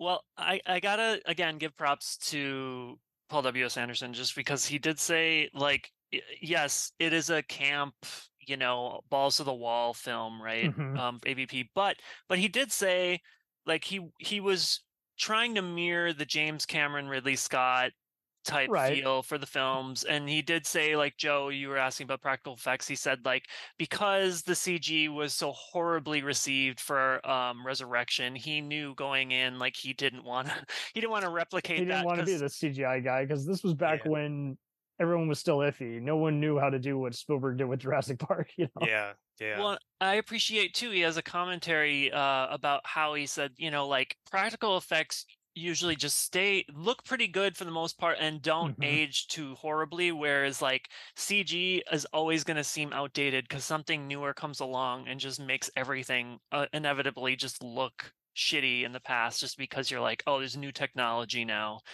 this looks horrible. No, it's so true. I will see people tease about the CGI in Mortal Kombat, and I'm like, whoa. You cannot base 90s CGI with today's CGI. Yeah. There's such a difference. And I mean, I go to the Babylon 5 argument. That show had computer game type graphics, but it didn't matter. It was people wanted a cool space opera and they got it. Years before The Expanse, it's like everyone just wants to have their cake, but they don't even want to eat it. They just want to just bitch at it. Oh, that looks awful. Oh, who made that cake? Yeah, totally. They rip it to shreds, let it melt in the sun. Who's going to eat that cake? Oh, well, I've waited too long. I'm not going to even eat it. I'm like, well, you're just a douche. Well, another thing I appreciate about this one too is that he was very adamant about trying to make like his own standalone film. He said he was never interested in trying to make Alien 5 after credits scene or anything. Yeah, he's just Yeah, he didn't want to make Alien 5. He didn't want to make Predator 3. He was just like, I'm going to do it. In fact, he even said, I don't know if this is out there, Wikipedia, but he said Arnold originally, I don't know what this would have looked like. I remember hearing about that. Dutch was going to come back. Yeah. He was going to be at the end credits, but then he said the only stipulations were you have to come to Hollywood to film the scene, and 2, if I become governor, then I won't be able to do it. And obviously, you know which one of those came true. So I just wonder what that would have looked like, because they tried to do it again with the Predator. Actually, no, it was Ripley was in the trailer, and then that didn't make the final cut. But then when there was that mysterious package that opened at the end, my sister and I were watching it here, and like, I think it's going to be Arnold. I think it's going to be Arnold. Nope, someone else. Okay. I remember that. Yeah, it was such a letdown, because you're just like, or you could be like, or even the Predator. I think I remember thinking, one of the characters, I'm like, why isn't this Danny Glover? Like, why is this not him? Like, this is a tailor-made for that character. Great arc in some of the books, I'm told. I just bought the Rage War books, and trust me, we'll let you on for another Alien Predator special. We're friends with the Predator Minutes. I text them almost every day. We have so much fun. But in fact, we'll invite you for an entire Valverde saga breakdown. How about that? Oh. The country in that entire. Yeah. But yeah, no, that's a good point too. I mean, so now that the trailer pretty much made the movie. We knew exactly what to expect. I remember, I think it was like the highest, most rented, like, seen movie, along with White Chicks and Halo 2 and The Incredibles. So like, that was 2004 was a mind blowing year. It was kind of referred to as a lackluster year, but I was just like, that's where I was finding out. I was like, okay, well, we're in the gray zone. We got to find a movie that we will like, that is clearly has critical merit, and then there's going to be ones where like, it can be decent, or it's a good, decent Sunday 2 a.m. movie. It doesn't have to be great, but it was in that gray zone. I mean, you could not pay me to watch White Chicks, but hey, I can't deny it. It's a very popular, stupid comedy. It still is. There's people who talk about it to this day, and I'm like, well, see, it found its audience. It found its niche. I know people who love to bitch about Alien versus Predator, but they own the whole franchise. So what does that mean? And these two properties are not at all aligned, but I'm also wondering, so Freddy vs. Jason came out in 2003. This is 2004. So, right? 2004. Yeah. AVP. So do you think that helped or hurt? Just because, again, you read a lot of things too where people were like, oh, the Leprechaun versus Pinhead and all this shit that people are saying are like Freddy versus Jason, pretty much back to back. Everyone, the Versus movie became popular again. I love how effects creator and director Robert Kurtzman said in a 2016 convention panel that he had made a fake Photoshop job of Candyman versus Wishmaster. I was like, see, I want to see that. You could pay me to see. Yeah, I think Anderson delivers the goods. I think this is like, he's a. I recommend the unrated cut. There's a little more dialogue and gore in that. A little more gore, a little more blood splashing on the ice or whatever. There's also some extended scenes with the pyramid too. I think I watched the unrated version, so I don't remember the first version in comparison. But yeah, I actually really enjoyed this rewatch of Alien versus Predator. I think it's, as I said, I think it's not the best Alien or Predator movie, but it's definitely not the worst, and I think they do good. I think they do a pretty good job actually of blending the two stories together, the worlds together. And I like the whole Chariot of the Gods and Aztec pyramid, and these were we worship these things as gods, and they were actually aliens and stuff. I think it's cool. It's a cool way to kind of blend those two franchises. Yeah. And it's got, as you said, it's got the influence of like the 50s sci-fi schlock. I think I like it. Yeah, it's no different than the Mummy versus Frankenstein or whatever. It's definitely, I think they even show Wolfman versus Frankenstein in the beginning, so where his reference point is. Yeah, I call it a good lazy Sunday afternoon movie. Kind of totally cable TV movie. The site. Oh, that's right. I did watch it for this. Joe, did you? Oh, sweet. Is it on I YouTube? did. I watched it just a few months ago, actually, unrelated, because I'm also a fan of Andrew McCarthy, mostly due to Weekend at Bernie's. but Nice. learning of its existence, I'm like, oh, this seems I interesting. saw it back in the internet, back when Mega Upload was a thing, and it was one of those like, yeah, I can deal with this. Decent. Yeah, that's where I think I came around really to Paul W.S. is like, I don't hate him. He's just a genre guy. He's good with visual in terms of, I mean, he's making a Sixth Sense type movie, basically, Yeah. Stir of Echoes type movie. And it makes sense, because he knows how to incorporate visuals without being overwhelming the audience. Go ahead, Joe. Oh, I just would have been interested in if it would have gotten picked up as a TV show to see like what he would have done with it. Because I guess I haven't seen his other show. Like, what was the one? It could have been Origin? like the Dead Zone, probably. Yeah. yeah. Something. So I'm like, that would have been fun to have around the early 2000s. But Totally. I was just gonna say that I got major Dead Zone vibes. And again, are we saying like Paul W.S. Anderson is like somewhat prolific? People are. We did a fun episode on that, and it's amazing how a lot of people have seen a lot of these different movies and shows, but barely anyone wants to talk about them on a podcast. They'd rather just bitch about The Mandalorian or Bridgerton or Stranger Things, and you're like, how about when cable was cool? Yeah, I didn't mind this. I think the only thing that took me out of it a little bit was the music, just because it was very like TV It was movie very for me. synced wave. You're like, okay, beep beep beep beep beep. Yeah. Hitchcock wasn't. But the plot and the story idea, I appreciated it. I was trying to think if there was something else that I'd seen that has a similar, because I mean, Stir of Echoes, or yeah, maybe that's it. Something was just sort of like really resonating with me, and I was just like, obviously it didn't feel like a new concept, but it was a nice twist on everything, and I could have did without the whole like Alice in Wonderland type stuff, but again, I'm talking about now in 2023 when I've been like, I feel like Alice in Wonderland content's like so oversaturated in everything that gotta have a get it. We made a Matrix reference, which is already referencing Alice in Wonderland, man. But yeah, so you wanted to talk about all 6 Resident Evil movies. So. Could you tell I'm anxious to talk about it? Because obviously I'm a big fan. So Joe had only seen, I think, one, right? Number 1. Yep, just the first one in the theaters, and that was it.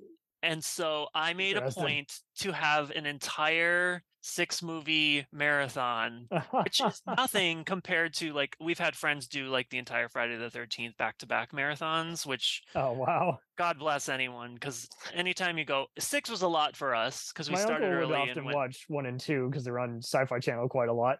Oh, yeah, but this was a feat, so I'll let Joe kind of talk about his experience if he wants to. Well, I don't know. Parts of it, I think it's paced pretty well as a 6-movie series until the final chapter. I feel you kind of end there. You kind of end on the down note of the series. But I was surprised at how much I enjoyed some of the movies. Yeah, I'm indifferent to them too. Kind of like the first one was just a simple takeover movie with the Rob Zombie, Marilyn Manson soundtrack, and I was just like, okay, it's watchable. The monsters at the end look awful, but that's a different story. Michelle Rodriguez is a badass. Yeah, the cast is great. Yeah, Apocalypse definitely has a fun cast. You got Razika Dadi from Amistad and Doom. You got Mike Epps. Oded Farr is a badass in a helicopter, and Thomas Kretschmann, that German guy in every movie, is a bad apple. Extinction.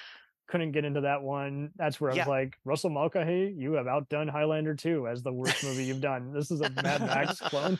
She's fighting dwarves and other people. It's just, I'm not digging it, but it has an audience too. And then Afterlife, couldn't get through. I saw that online, but I did see Retribution in theaters, and I kind of just, even though it offered 3D, I was just kind of like, just enjoy the soundtrack and the fact that they're bringing back some of these guys, and was kind of just having fun seeing her kill clones. And then, the final chapter, I was just like, ooh, just, it doesn't matter that this is formulaic now. It just, everything from the music scoring to the editing to the camera work is just giving me a headache in a bad way. I'm just, I barely got for that one.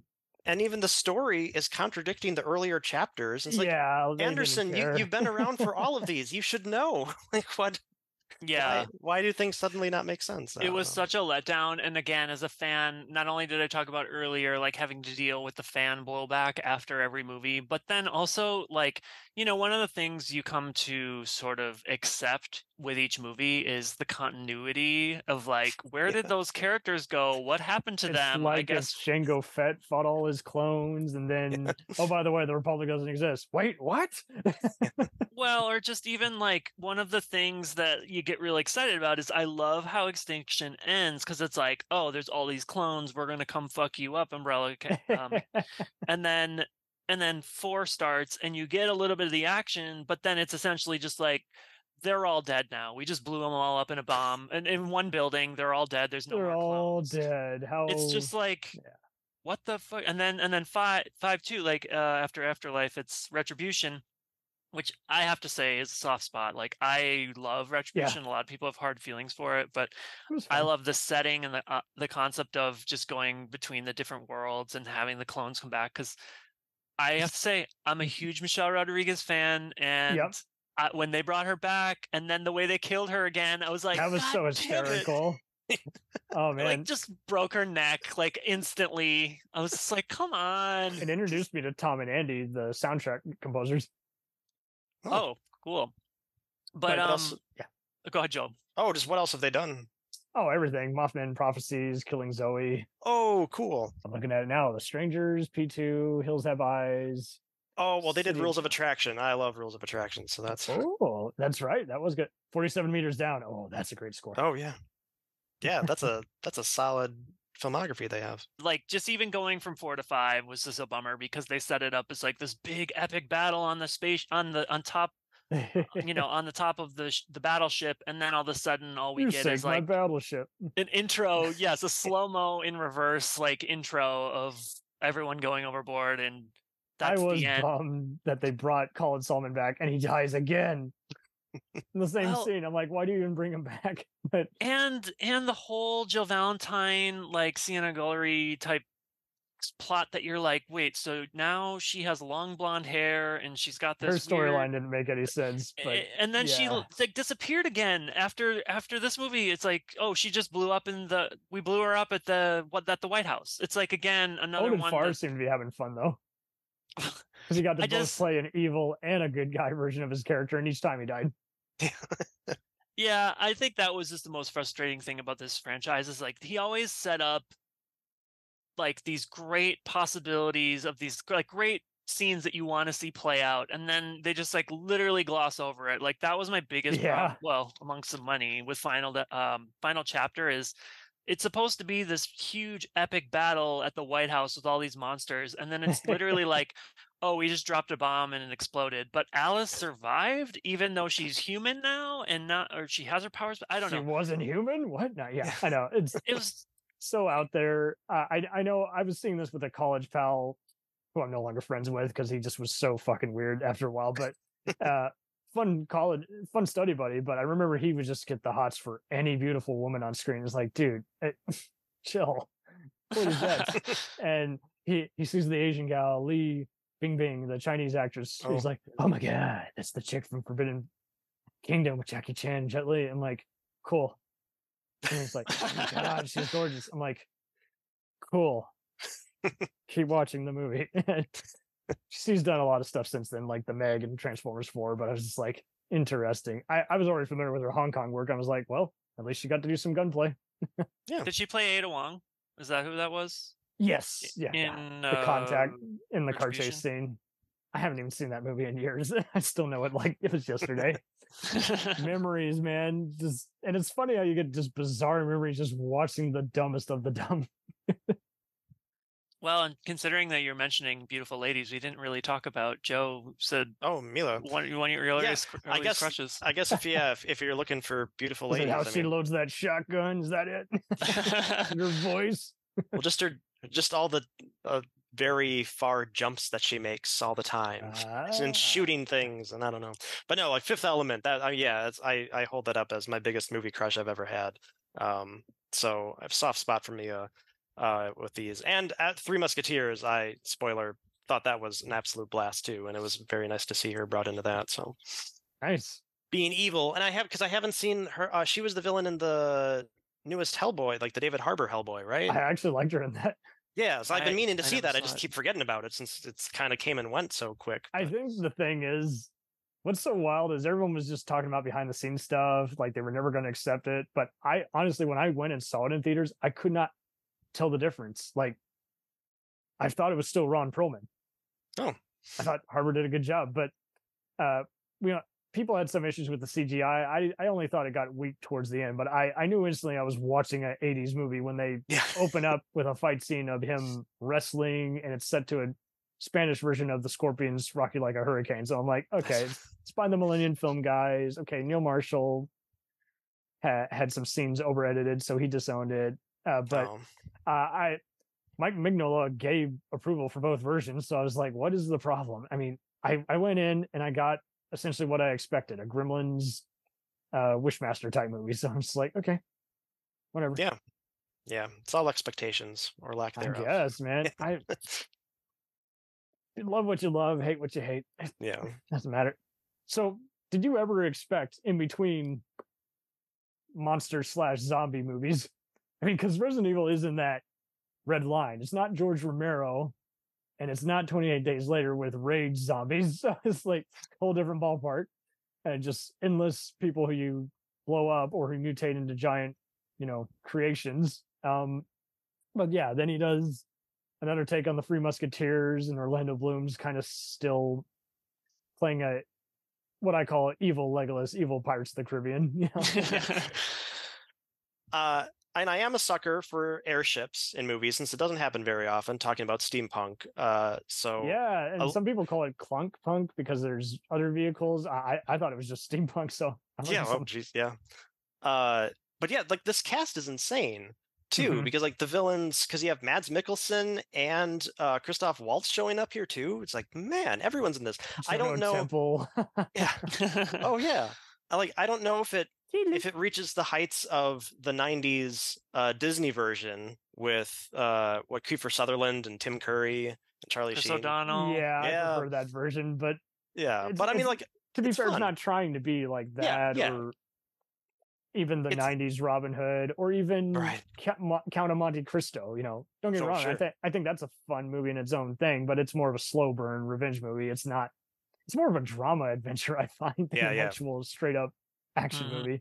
But I mean, I've seen boring, I've seen worse. I think everyone just hated it because I guess it wasn't following any formula really, and I wouldn't be surprised if they were going to hate it in day one. They say, "Oh, it's a Resident Evil guy. Fuck him." I'm like, yeah, okay. I feel like he comes with some baggage, and with it being a 3D film, which probably by that point they're like, "Oh, these 3D B movies, whatever." And Matthew McFadden, I see getting so much hate all the time. You might know him from shows like Spooks, which we know in the States as MI5 and Secession. But anytime he's in a movie, I see people call him the British Keanu Reeves, and I'm like, I don't see anything wrong with him. Obviously, he's not killing it, but he's not the worst. He's just a day player who's got a Shakespeare background. Tarantino named it as his top 11. Oh yeah, movies of 2011. So go figure. Yeah, I don't think it probably brought in an audience that it wouldn't have had otherwise. I'm surprised he hasn't put Milla in one of his crazy movies. Oh my God. Yeah, well, he's still got one left. Yeah, come on. I gotta say, I was surprised when this came out. I remember hearing about it, and then I told Joe, like, I DVR'd it on TV a long time ago. Yeah, and it's on ABC Family a lot. I was just like, oh, this is going to be something more current than it was. I didn't realize it was between Resident Evil films that Three Musketeers came out. But again, going back to Mila Jovovich, I'm sorry, I'm getting technical now. Oh, good. No, I just have to say, like, I think some of her best work is when you can tell she's having fun. And I think, like, this movie is one of those, like, perfect examples of, like, clearly she's having like the time of her life because she's not when she's not having to carry a movie, you know what I mean? Like, she's just a minor character and she can just like go balls to the wall and still do some action. I'm raising your kids, Paul. Yeah. I don't know. I thought it was fun to it too, but yeah, it's just like there are so much worse movies out there. I mean, this knew what it was. and it didn't. I mean, if it's too dumb for you guys, then just say that as opposed to worst movie ever. Yeah, it was like, how many? You need to see more movies if you think this is the worst movie ever. Yeah.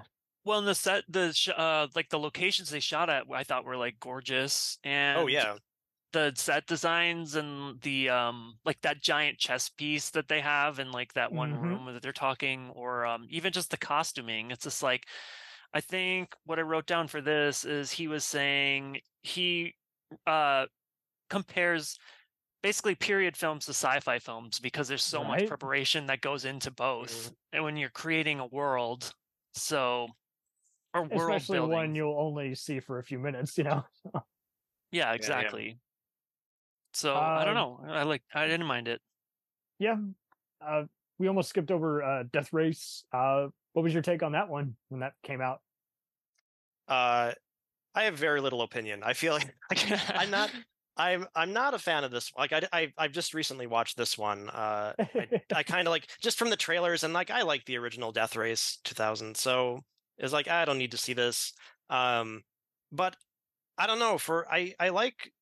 I find his action pretty fun in most of his movies, but Death Race, like, I don't know, like for being what it is, like a death races, like I thought like this was more muted in action than his usual films. Yeah. I mean, I love myself some Ian McShane. I'm a Deadwood fan, so it's fun to see him.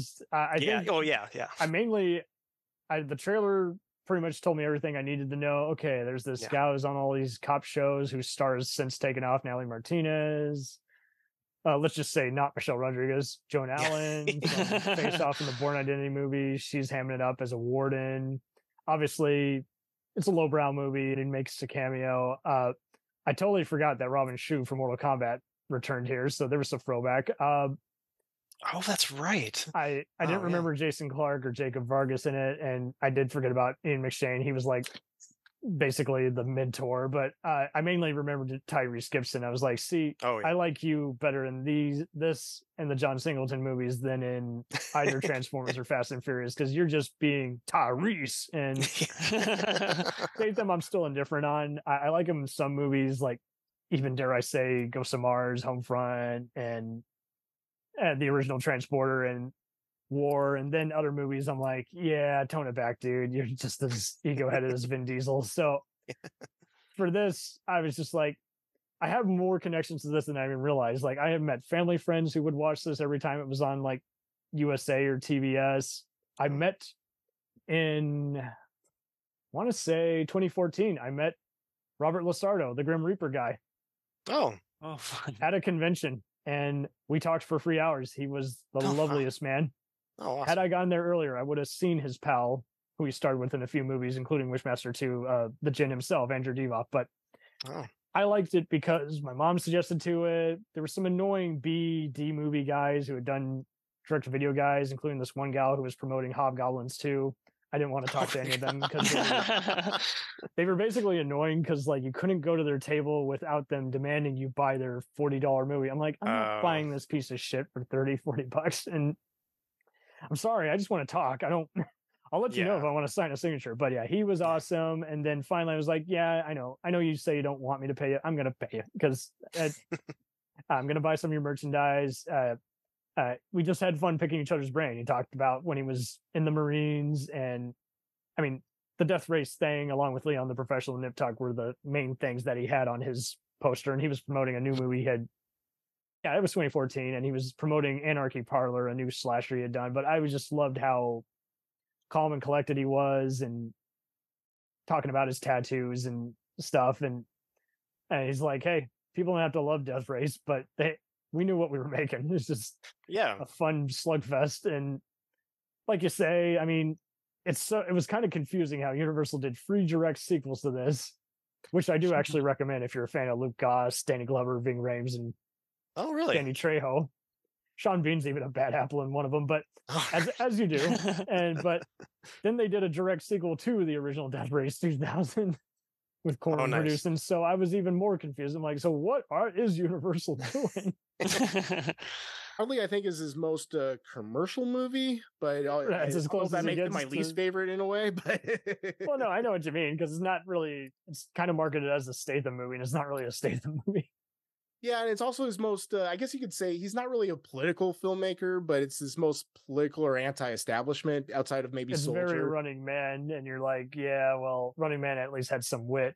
Kind of, this isn't Starship Troopers where we're making fun of. And it's also the whole remake thing. I mean, Death Race 2000 is just so good, and yeah, with all the satire and stuff. And this doesn't really have that. It just kind of strips it down into. It effectively becomes like. Almost like the games that Running Man's making fun of, or Total Recall or RoboCop we making fun of, but without pretense, So it's just like it's that. Here, it's junk food. Yeah, there's no satire to it. But I think it's relatively not a high budget movie, but the practical car stunt work and racing I think is pretty cool and well done. Better than some of the Fast Furious movies. This isn't one of those where I was like, hey, man, we've done well in the Fast and Furious flick. Right. Also because it's got Statham and what's his name? Ian Tyrese, McShane right? and Joan Allen and Tyrese. Yeah. Yeah, Tyrese is in it. So it's got that vibe, and they do the whole subterfuge. It's not a heist thing, but then the one female driver wears his Frankenstein helmet to fool them so they can make their escape. So it's got kind of like a Fast and Furious vibe to it. So it couldn't help it. I kind of think that, yeah. I just kind of wish, because especially some of his Anderson's other movies are more comic booky. Even if you go to Aliens vs Predator, and this is just so. They go for the gritty, more of the handheld thing, and like the very bleached, color grading and stuff. So I wonder if he made it more pulpy like some of his other movies, if I would enjoy it more. So that's true. That's a good point. I have to admit, this is one of the ones I didn't get to in time. I really wanted to watch it, but I feel like I've seen clips. Like you said, I get the gist from the trailer, and I feel like I've seen clips as Gist?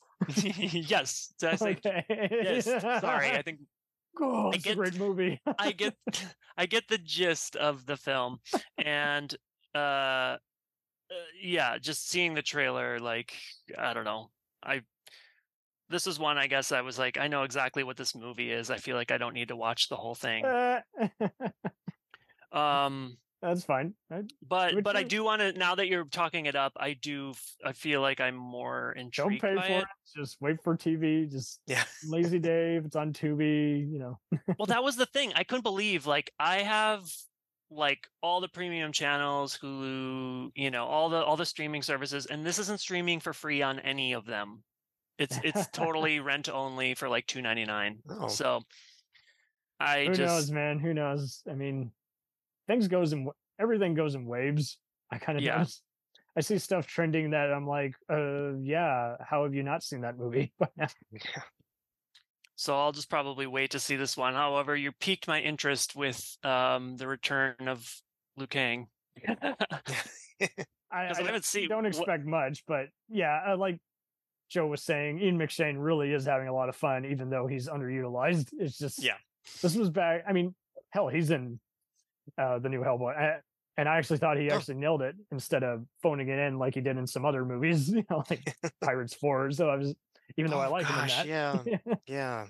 that, So we were hinting at Pompeii earlier. I rented this from Redbox back in the day. I'll let you guys go first. This kind of gets into his period film adventure film duology. Pompeii. I love Pompeii. I think too. I think Retribution, I think, is his masterpiece, but I think Pompeii is my second favorite Paul W.S. Anderson movie. From a cinematography standpoint, I think he shows that he can actually do some solid outdoor shots along with this in parts of Mortal Kombat where they were like in Thailand on an island. It's like, this looks like this belongs here. His cinematography, I think he works with the same. I don't have it in front of me. He works with the same cinematographer a lot. I think that's good. And there's some good lighting in it in this one. There's again, the action sequences are awesome. I describe it as what I write down here. It's Gladiator meets Titanic with lava. So that's what was so weird. Is like they kind of abandoned the arena after a while, and the romance and disaster was like only like the last 5 minutes. So I was like, so was that just how they marketed it so that they could get funding, or? Oh, so it's definitely like it's a gladiator movie for the first part with like you have some things, but I guess that's how they do like the disaster movies too. Like so it's something like The Black Robe or any other kind of just right, and then you just throw a disaster movie in the middle of it, and it's like, and then he's Richard Flesher. He has to get those effect shots. Yeah, again, like the pulpy CGI, all the sequence of all the lava flowing all over the city and stuff is just like it's hilarious. Then sappy romantic melodrama, sword and sandal flick with a 70s disaster movie in the second half. It's a really cool movie. I think it's a lot of fun. The cast was having a lot of fun, and I like how the romance really isn't kissy face. It's not really even trying to appeal to one gender or another. It also has it's oddly has a downer ending for you. Like I kind of wanted them to get out of it. I don't know if that means I'm invested in. I know it's like very surface level kind of romance or whatever. But I guess they went through all that and they don't make it out. But it's funny. I was watching it. They do the kiss at the end. It's like I wonder if there's like a version where like, all right, hurry, let's go, let's fuck. There you go, R-rated version. Take it out. That's for the Game of Thrones crowd. Yeah. Right.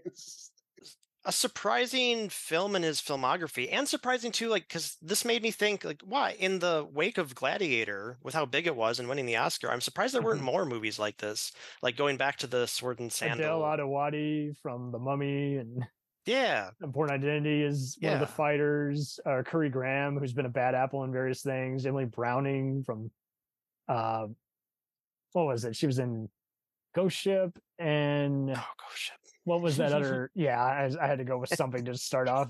What was that one? Sucker Punch. Yeah. And so this had a lot working against it, and I think everyone was mainly checking it out because they're like, "Hey, Jon Snow, he's trying to get that movie career going." And Film District, that's one of Sony Pictures' side company projects, and lo and behold, I rent this.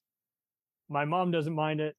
I'm in love with it because I love all those sword and sandals. I always thought it was scandals, but it's like, no, sandals, get it? They're wearing sandals. I loved all those kind of intrigue and sorcery. So anything from Lord of the Rings to Troy to obviously Gladiator and even just 70s, fight to the death movies. I loved history like that. I loved just kind of just pagan and elites and, Julius Caesar type, tyrants being brought to their knees by one man who defies all. So I just loved all that kind of shit. And Kiefer was really having fun in the villain role as he does. I thought Carrie-Anne Moss was well utilized here because this is, after Matrix and Disturbia and before Jessica Jones. So I was like, okay, so cool to see her getting some work in. Trinity, get it? As the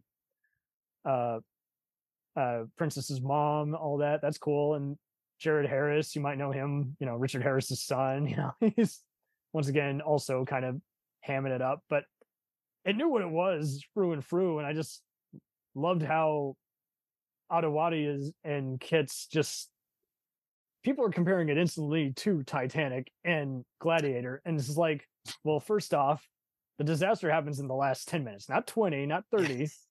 So that poster is to sell it. The trailer is to sell it. The volcano has very little, nothing. That's just to end the show. Yeah.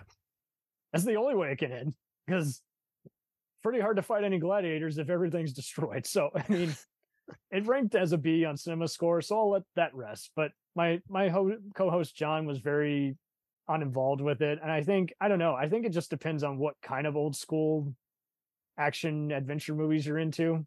I know Kid Harington kind of didn't think too highly on it. He apparently joked on SNL that the movie is more of a disaster than the event it was based on. Well, gee. Yeah, guess we should have found a different leading man. It's your best movie, motherfucker. Yeah. Well, yeah. Was this before or after Silent Hill 2? Oh, yeah. He and Carrie are also in that, Yeah. Hell, I love the spooks MI5 movies in, but whatever. Actors, that's the other thing I don't like about actors too. They used to just wait a decade after something came out to either say what they really thought, and then the other times it just seems like they pull a Christian Bale where it's the best thing I've ever made, and if you reject it, oh yeah, you're right, that was a piece of shit. I'm like, oh, whoa. Yeah, you are a jukebox right now.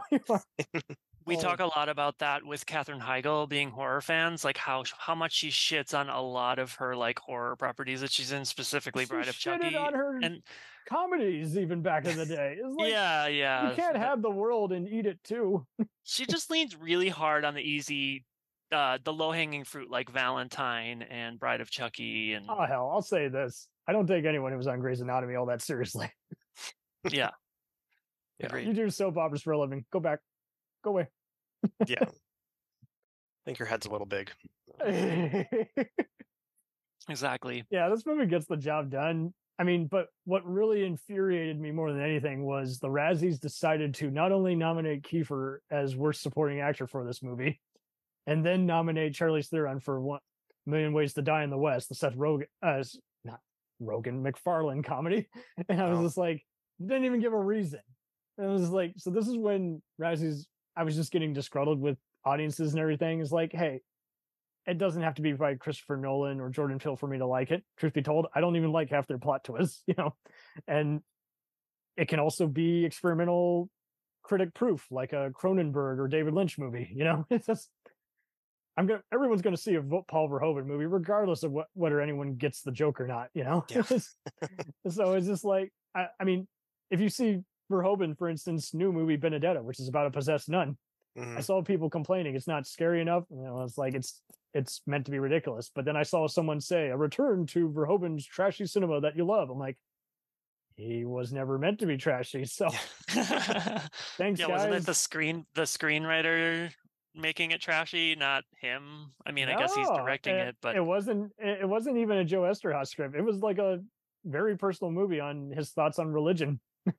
Yeah, I know there was some people are saying like, oh, it's not trashy enough. Like they just thought it was going to be a period piece showgirls. What does that mean? If it's trashy and as it is, why not just take it for what it is? Yeah.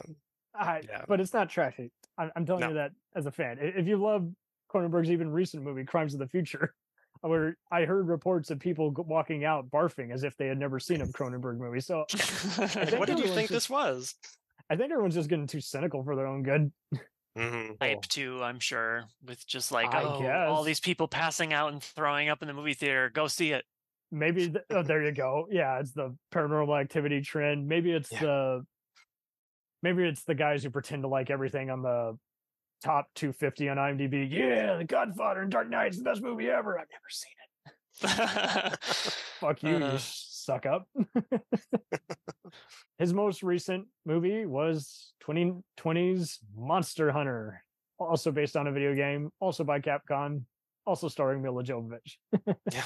Did either of you bother with this? But there's a lot I like about Monster Hunter. I think Tony Jaa and her work pretty well together. I wish I could see more. It was definitely one of those movies where you could tell it's like, oh, I wish we got a couple more of these. But I don't think it did too well, so I don't think it's going to pay off. But some of the visuals, I think they probably took a lot of it from the video game. I assume. I thought some of the monster designs were cool. Yeah, I didn't play it. I know video game people were upset he was making it, or upset how it changed the storyline again and whatever, but who gives a shit, I didn't mind it. I saw this a while ago. I mean, again, I went into this I know nothing of the game property. I've never played the game. Like I just went into it thinking like this is going to be a big dumb Godzilla meets aliens. That's all it's going to be. Just a monster shoot the shit movie. And I don't know, like I was shocked. I remember being shocked at the beginning because pretty much her whole entire team dies, right? I thought it was going to be this like complete waste to Ron Perlman, T.I., and Megan Good, and Tony Jaa. I thought it was going to be basically like referencing what you said earlier, like Stargate, essentially. Like they're transported to a new world where they're like having to battle these monsters that are otherworldly. Yeah. And then instead it was just like, oh, everyone's dead, and now she's got to befriend this like master hunter essentially and have her Kill Bill moment where she's learning how to fight. And I don't know, I really appreciated that aspect of the movie. I think that was probably my favorite part. I got a Visual Effects Society nom. Oh, that's good. I mean, did you see it, Joe? Job. I did, yeah, and I thought it was fine. I think Josh, you liked it more than I did, taken away from that. But yeah, it's another one. I don't know how much of an opinion I have. Like, I don't really follow the video games. But I was sort of weirded out by Ron Perlman's wig, but I forgot he had a wig. Oh my yeah, God. you look really weird, Ron Perlman. You're distracting me this entire movie. So but- not the worst movie I've seen. Yeah, Obviously never played the game because by that point, I unless it was something occasional like Mario Kart or Call of Duty, I was just like, hey, I'm not making time for games and expensive stuff. I want to actually have a life, but you can have a life while being a gamer. I wasn't going to make time, and I wasn't intrigued by the poster. Obviously, I don't watch trailers because I know that's not the movie. I saw it and I was like, oof, I reject everything. This is a 0 out of 5 star movie for me. No. Obviously, it is not the worst of the worst. It would never make the bottom 100, but I was just like, didn't use the cast, couldn't tell one character apart from the other. It was too darkly lit for me. I was just like, no, reject. Is this the bottom of the Paul Anderson barrel for you then? Yeah, definitely the worst of his movie. But see, it's so forgettable. Like, I'm still going to be stoked anytime he does a movie. Like, for me, it was just another day at the office. And I think I wouldn't even say there was too many cooks in the kitchen. I was just like, yeah, probably sounded better on paper, but it's going to get that Chinese money. So I get it. Yeah. Yeah, I agree. Like, I didn't love this. Like, I wouldn't say like everyone's got to go out and see it. I just appreciated seeing Mila Jovovich on screen again. And also, there you go. No, it is very like Transformers of Paul W.S. Anderson. Yeah, where it's like long for its own good. One you're in going, a machine. Holy shit, that's awesome. Oh, holy shit, that looks awful. Oh my God, that's cool. Yeah. I'm going to go get a milkshake. I mean, in terms of video game movies, I definitely think like, you're fine. Apparently, according to Variety, Resident Evil is still the highest grossing video game franchise. Oh, well. Good for that. Yeah. And there's multiple ones. So, I mean, like, once they start probably making more Mario Brothers or whatever, Sonics. Oh, yeah. Don't get me wrong. Yeah. And pretty soon we'll be back to square one where they'll make too many sequels and you're like, no, stop. Yeah. Like Sonic free, I can handle Sonic free. That'd be a perfect trilogy. Don't make Sonic 4 through 11, you know? Yeah. Then you're just gleaming at the knob. You're just yeah, give it a little bit of a rest. Yes. Don't blow your load on just everything. You're just like, must have. So I don't really know what he's involved now. I've only seen trailers for the YouTube show he did, Origin, which only lasted one season. Yeah, like, isn't that on like YouTube TV? Yeah, YouTube Red. And given how I despise Google, I was pretty much watching everything on third-party channels because I refuse to pay for YouTube Red. But it did look pretty intriguing and like kind of more of a Twilight Zone version of kind of like Pandorum and Event Horizon, but Pandorum's kind of interesting because it's almost like an unofficial Resident Evil sequel if you think about it. Yeah, it definitely has that vibe. Not Resident Evil, Event Horizon. Or the Event Horizon, yeah. Yeah. And a bit of a vibe too, like of like the Dead Space video games too. It's like oh my God. Good call. I mean Dead Space and is that like the Mass Effect ones? Yes, Mass Effect. Mass Effect, yeah. And you look at the designs and you're like, see, these could literally all exist together in the Expanse and Aliens and Blade Runner universe. Just it feels like a video game movie that's not based on a video game. Yes. Yeah, I remember when Pandorum came out, I think I rented it and I enjoyed it. I knew nothing about it, and it was kind of fun to see like Ben Foster in a more serious role because he's in a bunch of stuff. He's a chameleon. Yeah, I'm so glad after he did all these Western and war movies with Chris Pine and a few other serious roles that he's finally getting his due, getting some more roles. And I'm like, see, but this is the dude who I knew as just anything, dumb chick flicks, dumb underseen dramas, even The Punisher and X-Men Free. And here he is, doing another just dark sci-fi movie along with 3:10 to Yuma and Hostage. I'm like, he's a pretty dope actor. Yeah, it's fun. Totally. I mean, what else did they want? Yeah, exactly. Well, is it the twists maybe that they're just people are mad about? Because I remember that was a big thing. Surprisingly, I've never heard anyone complain about the twist. I won't even want to. I'm gonna see it again. So I mean, I'm going in.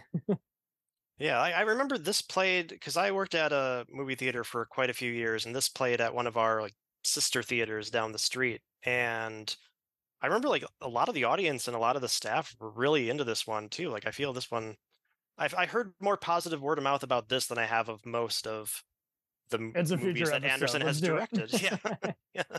So, and yeah, I think people were into it at the time. It's out there. It's definitely out there. Yeah. Just- Yeah. Mhm. It's doing something new. I mean, for the most part. I mean, yeah, using a lot of the same, like you said, like Event Horizon type alien tropes, but it's original enough. somewhere. Yeah. Definitely more involving than Life, which I also thought was watchable, but it was just like, yeah, but that's about the billionth alien clone. Mm. It's just it has Gyllenhaal, Rebecca Ferguson, and Ryan Reynolds, so people are gonna Yeah, see it anyway. You know that always reminded me of is it's like Marvel's way of essentially doing oh God, what was I thinking of? Was it like a Venom movie? Like before the Venom movies existed, like Oh, that's yeah. how Venom got to Earth. Spawn. Yeah. Oh, yeah. But do we know anything about the new movie that's on the docket for Well, Mila's Although coming this back is- with Dave Bautista, it looks like. In that- the Lost Lands? Is that what it's called? Interested already. I'll be Yeah. looking today. Yeah, I'm sold. And George R.R. Martin is one of the writers on it, so True. Really? Yeah, I wonder if it's based on something he wrote. I don't know. Yeah. It's a werewolf movie apparently too. It's a fantasy werewolf. I'm down. This seems like it's going to be like 10 genres, so Yeah, Well, you know what? Now that you're mentioning that, it's triggering a thought. Like, and I forgot to mention during our Resident Evil section, but there was a huge, well, not huge. There was a conversation for a while of like fans basically clamoring for like a Resident Evil Underworld mashup. Did you ever hear this? I never Or- heard of that. That's crazy. Which I think Is it because maybe it's Sony investors trying to get that extra money? probably, Crossover, but also baby. the Vampires versus aesthetic- zombies, eat it up. I always feel like it was the aesthetic, but like I just try to imagine like how would they? I mean, yes, Paul W.S. Anderson has like pulled out like a lot pulled out a lot from a little with these Resident Evil films, so it wouldn't probably be too hard for him to stretch the imagination and cross these worlds. But like I've often thought about like what would that look like, because we're meant to believe It looked essentially like something. everybody is dead in this world outside of Raccoon City. So like what's going on with these underworld werewolves? Like He would probably do it. He's kind of like Len Wiseman in a way. well, and think about how amazing that would be. Kate Beckinsale versus Ah, Mila Jovovich. Like I don't know if Mm. they'd be fighting or if they join Mm. forces, but maybe. I don't know. Someone will I watch think it. yeah, I would. I'm there. Alright. I'm sold because I love both those actresses. That's what throws me off about it is like I think he has a lot of artistic merit, but I think he does he deal He does his movies easy don't have a lot of movies. plot, they don't have a lot of deep Yeah. characterization or deep themes, but I don't think that's Mhm. what he's going for. I think he is working with archetypes and tropes, but he's An doing it in, artistic popcorn. yeah. I said I think he's yeah, He's I a think Steven Sommers type. Remember him from Deep Rising and Mummy, you know? It's just yeah, a little bit. I think he's a European filmmaker. I think no, obviously he's not. This is ridiculous, but he's not Paul Verhoeven or whatever. But he's right. he's bringing that sensibility that I think He doesn't have satire, but it would be wild. Would you see a comedy or a mystery movie he does? You know? I mean, here's the thing. I think arguably his best movies are ones that he doesn't have sole writing credit on, which I think is like Death Race and even Three Musketeers. So Yeah. maybe have another screenwriter take a couple stabs at it and might be beneficial for some of it. But I like for example, some of the Resident Evil sequels. I like how stripped down they are. It is very. That's where I get the Carpenter vibes too, where he's like, Yeah. he's interested in working with standard movies and storylines, but he's doing it in like a very lean and mean manner, and adding visual flair to it. I like it. Yeah, definitely lean and mean. Mm-hmm. What do you got coming up on your show? Oh, What do we have coming up on our show, Josh? Well, at the video store. So our podcast is Video Dropbox, and one of the things that we often do is challenge each other in each episode to pick like a unique section of their video store, quote unquote, which is half the fun because we battle each other and just kind of say like trying to find the most obscure, weirdest like genres that we can think of. But right now we're currently recording episodes for our Halloween, so we can release some of our favorite, because Joe and I we're big horror fans, so we take pretty much the whole entire month of October to Dedicated. host weekly podcasts. Your favorite Scream Queen, your favorite slasher. Yeah, like we could make our podcast all horror if we wanted to. We're that big fans, but like, no, let's try to like separate it a little bit and then just go crazy in October. So. Yeah, I don't know how you are, but I'm a huge physical collector still, a physical media Watching some collector. Blu-rays now. Yeah, so I have a huge collection, and this is kind of one of the brain child of during the pandemic was me thinking like, what's a good way of like basically trying to watch a lot of these films that I've bought, that some are like in 4-packs and stuff that I haven't seen. Right. And so and you don't want to just watch out of boredom. You actually want to share your thoughts. You know? Exactly. Or share films that I've watched with other people. And so Joe and I have similar tastes, but also like differences enough where we've gotten down like what each of us kind of will vibe with, or hopefully like. I mean, the horror one is always a gamble because we each try to do one episode of a film that neither of us have seen, and then one we have that we really enjoy. So it could go either way with our first. It's some roulette, yeah. But yeah, we've been lucky so far. Yeah, really, we have. Stellar. I look forward to it. Keep plugging it on Insta. I'll be there. Awesome. Yeah, well, thank you. Thank you again for having us Anytime, on. man. It was a party. Are you busy on some other movies, or can you not say at this point? Want to do any plugging? The line always to say is like I got multiple projects in various stages of development. No, I'm writing, and yeah, I'm gonna make another movie someday. It's just hope so, man. Because I kid you not, dude. Like, I think I met it with some college film buddies of mine. We were just getting together after college, and my pal Weldon had also seen 420 Massacre, and he's like, "Wait, you saw it too?" I'm like, "Of course I did. It's a fun premise." I saw it back to back with another Bigfoot movie called Primal Rage that came out the same year. And it's like, see, 2018 was a wild year for video on demand and festival movies, because it's like they were all trying their own thing. Mm-hmm. Yeah, you never know what things will. I'm glad you got to be part of the circle. Yeah, you never. Yeah, I enjoy that people keep discovering the movie. It's one of those titles that will always get the clicks. That was kind of the design of it, you know. So yeah.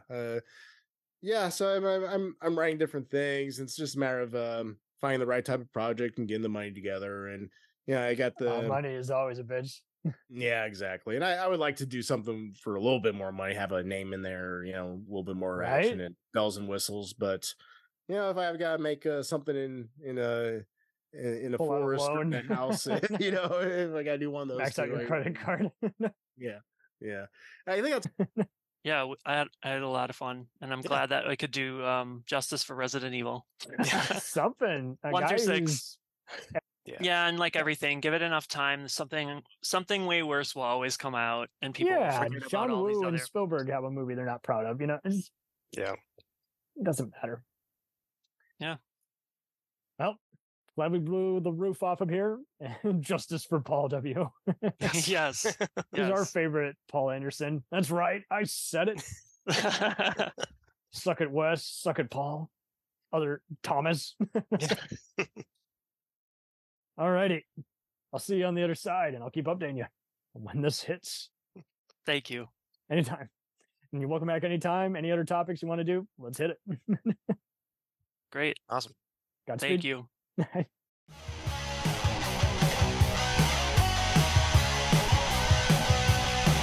Follow us on the web on Facebook, Twitter, and Instagram The podcast is available on Podbean, Spotify, iHeartRadio, Anchor, Apple, and anywhere else podcasts are available. Feel free to review our show and leave comments on any of those sites.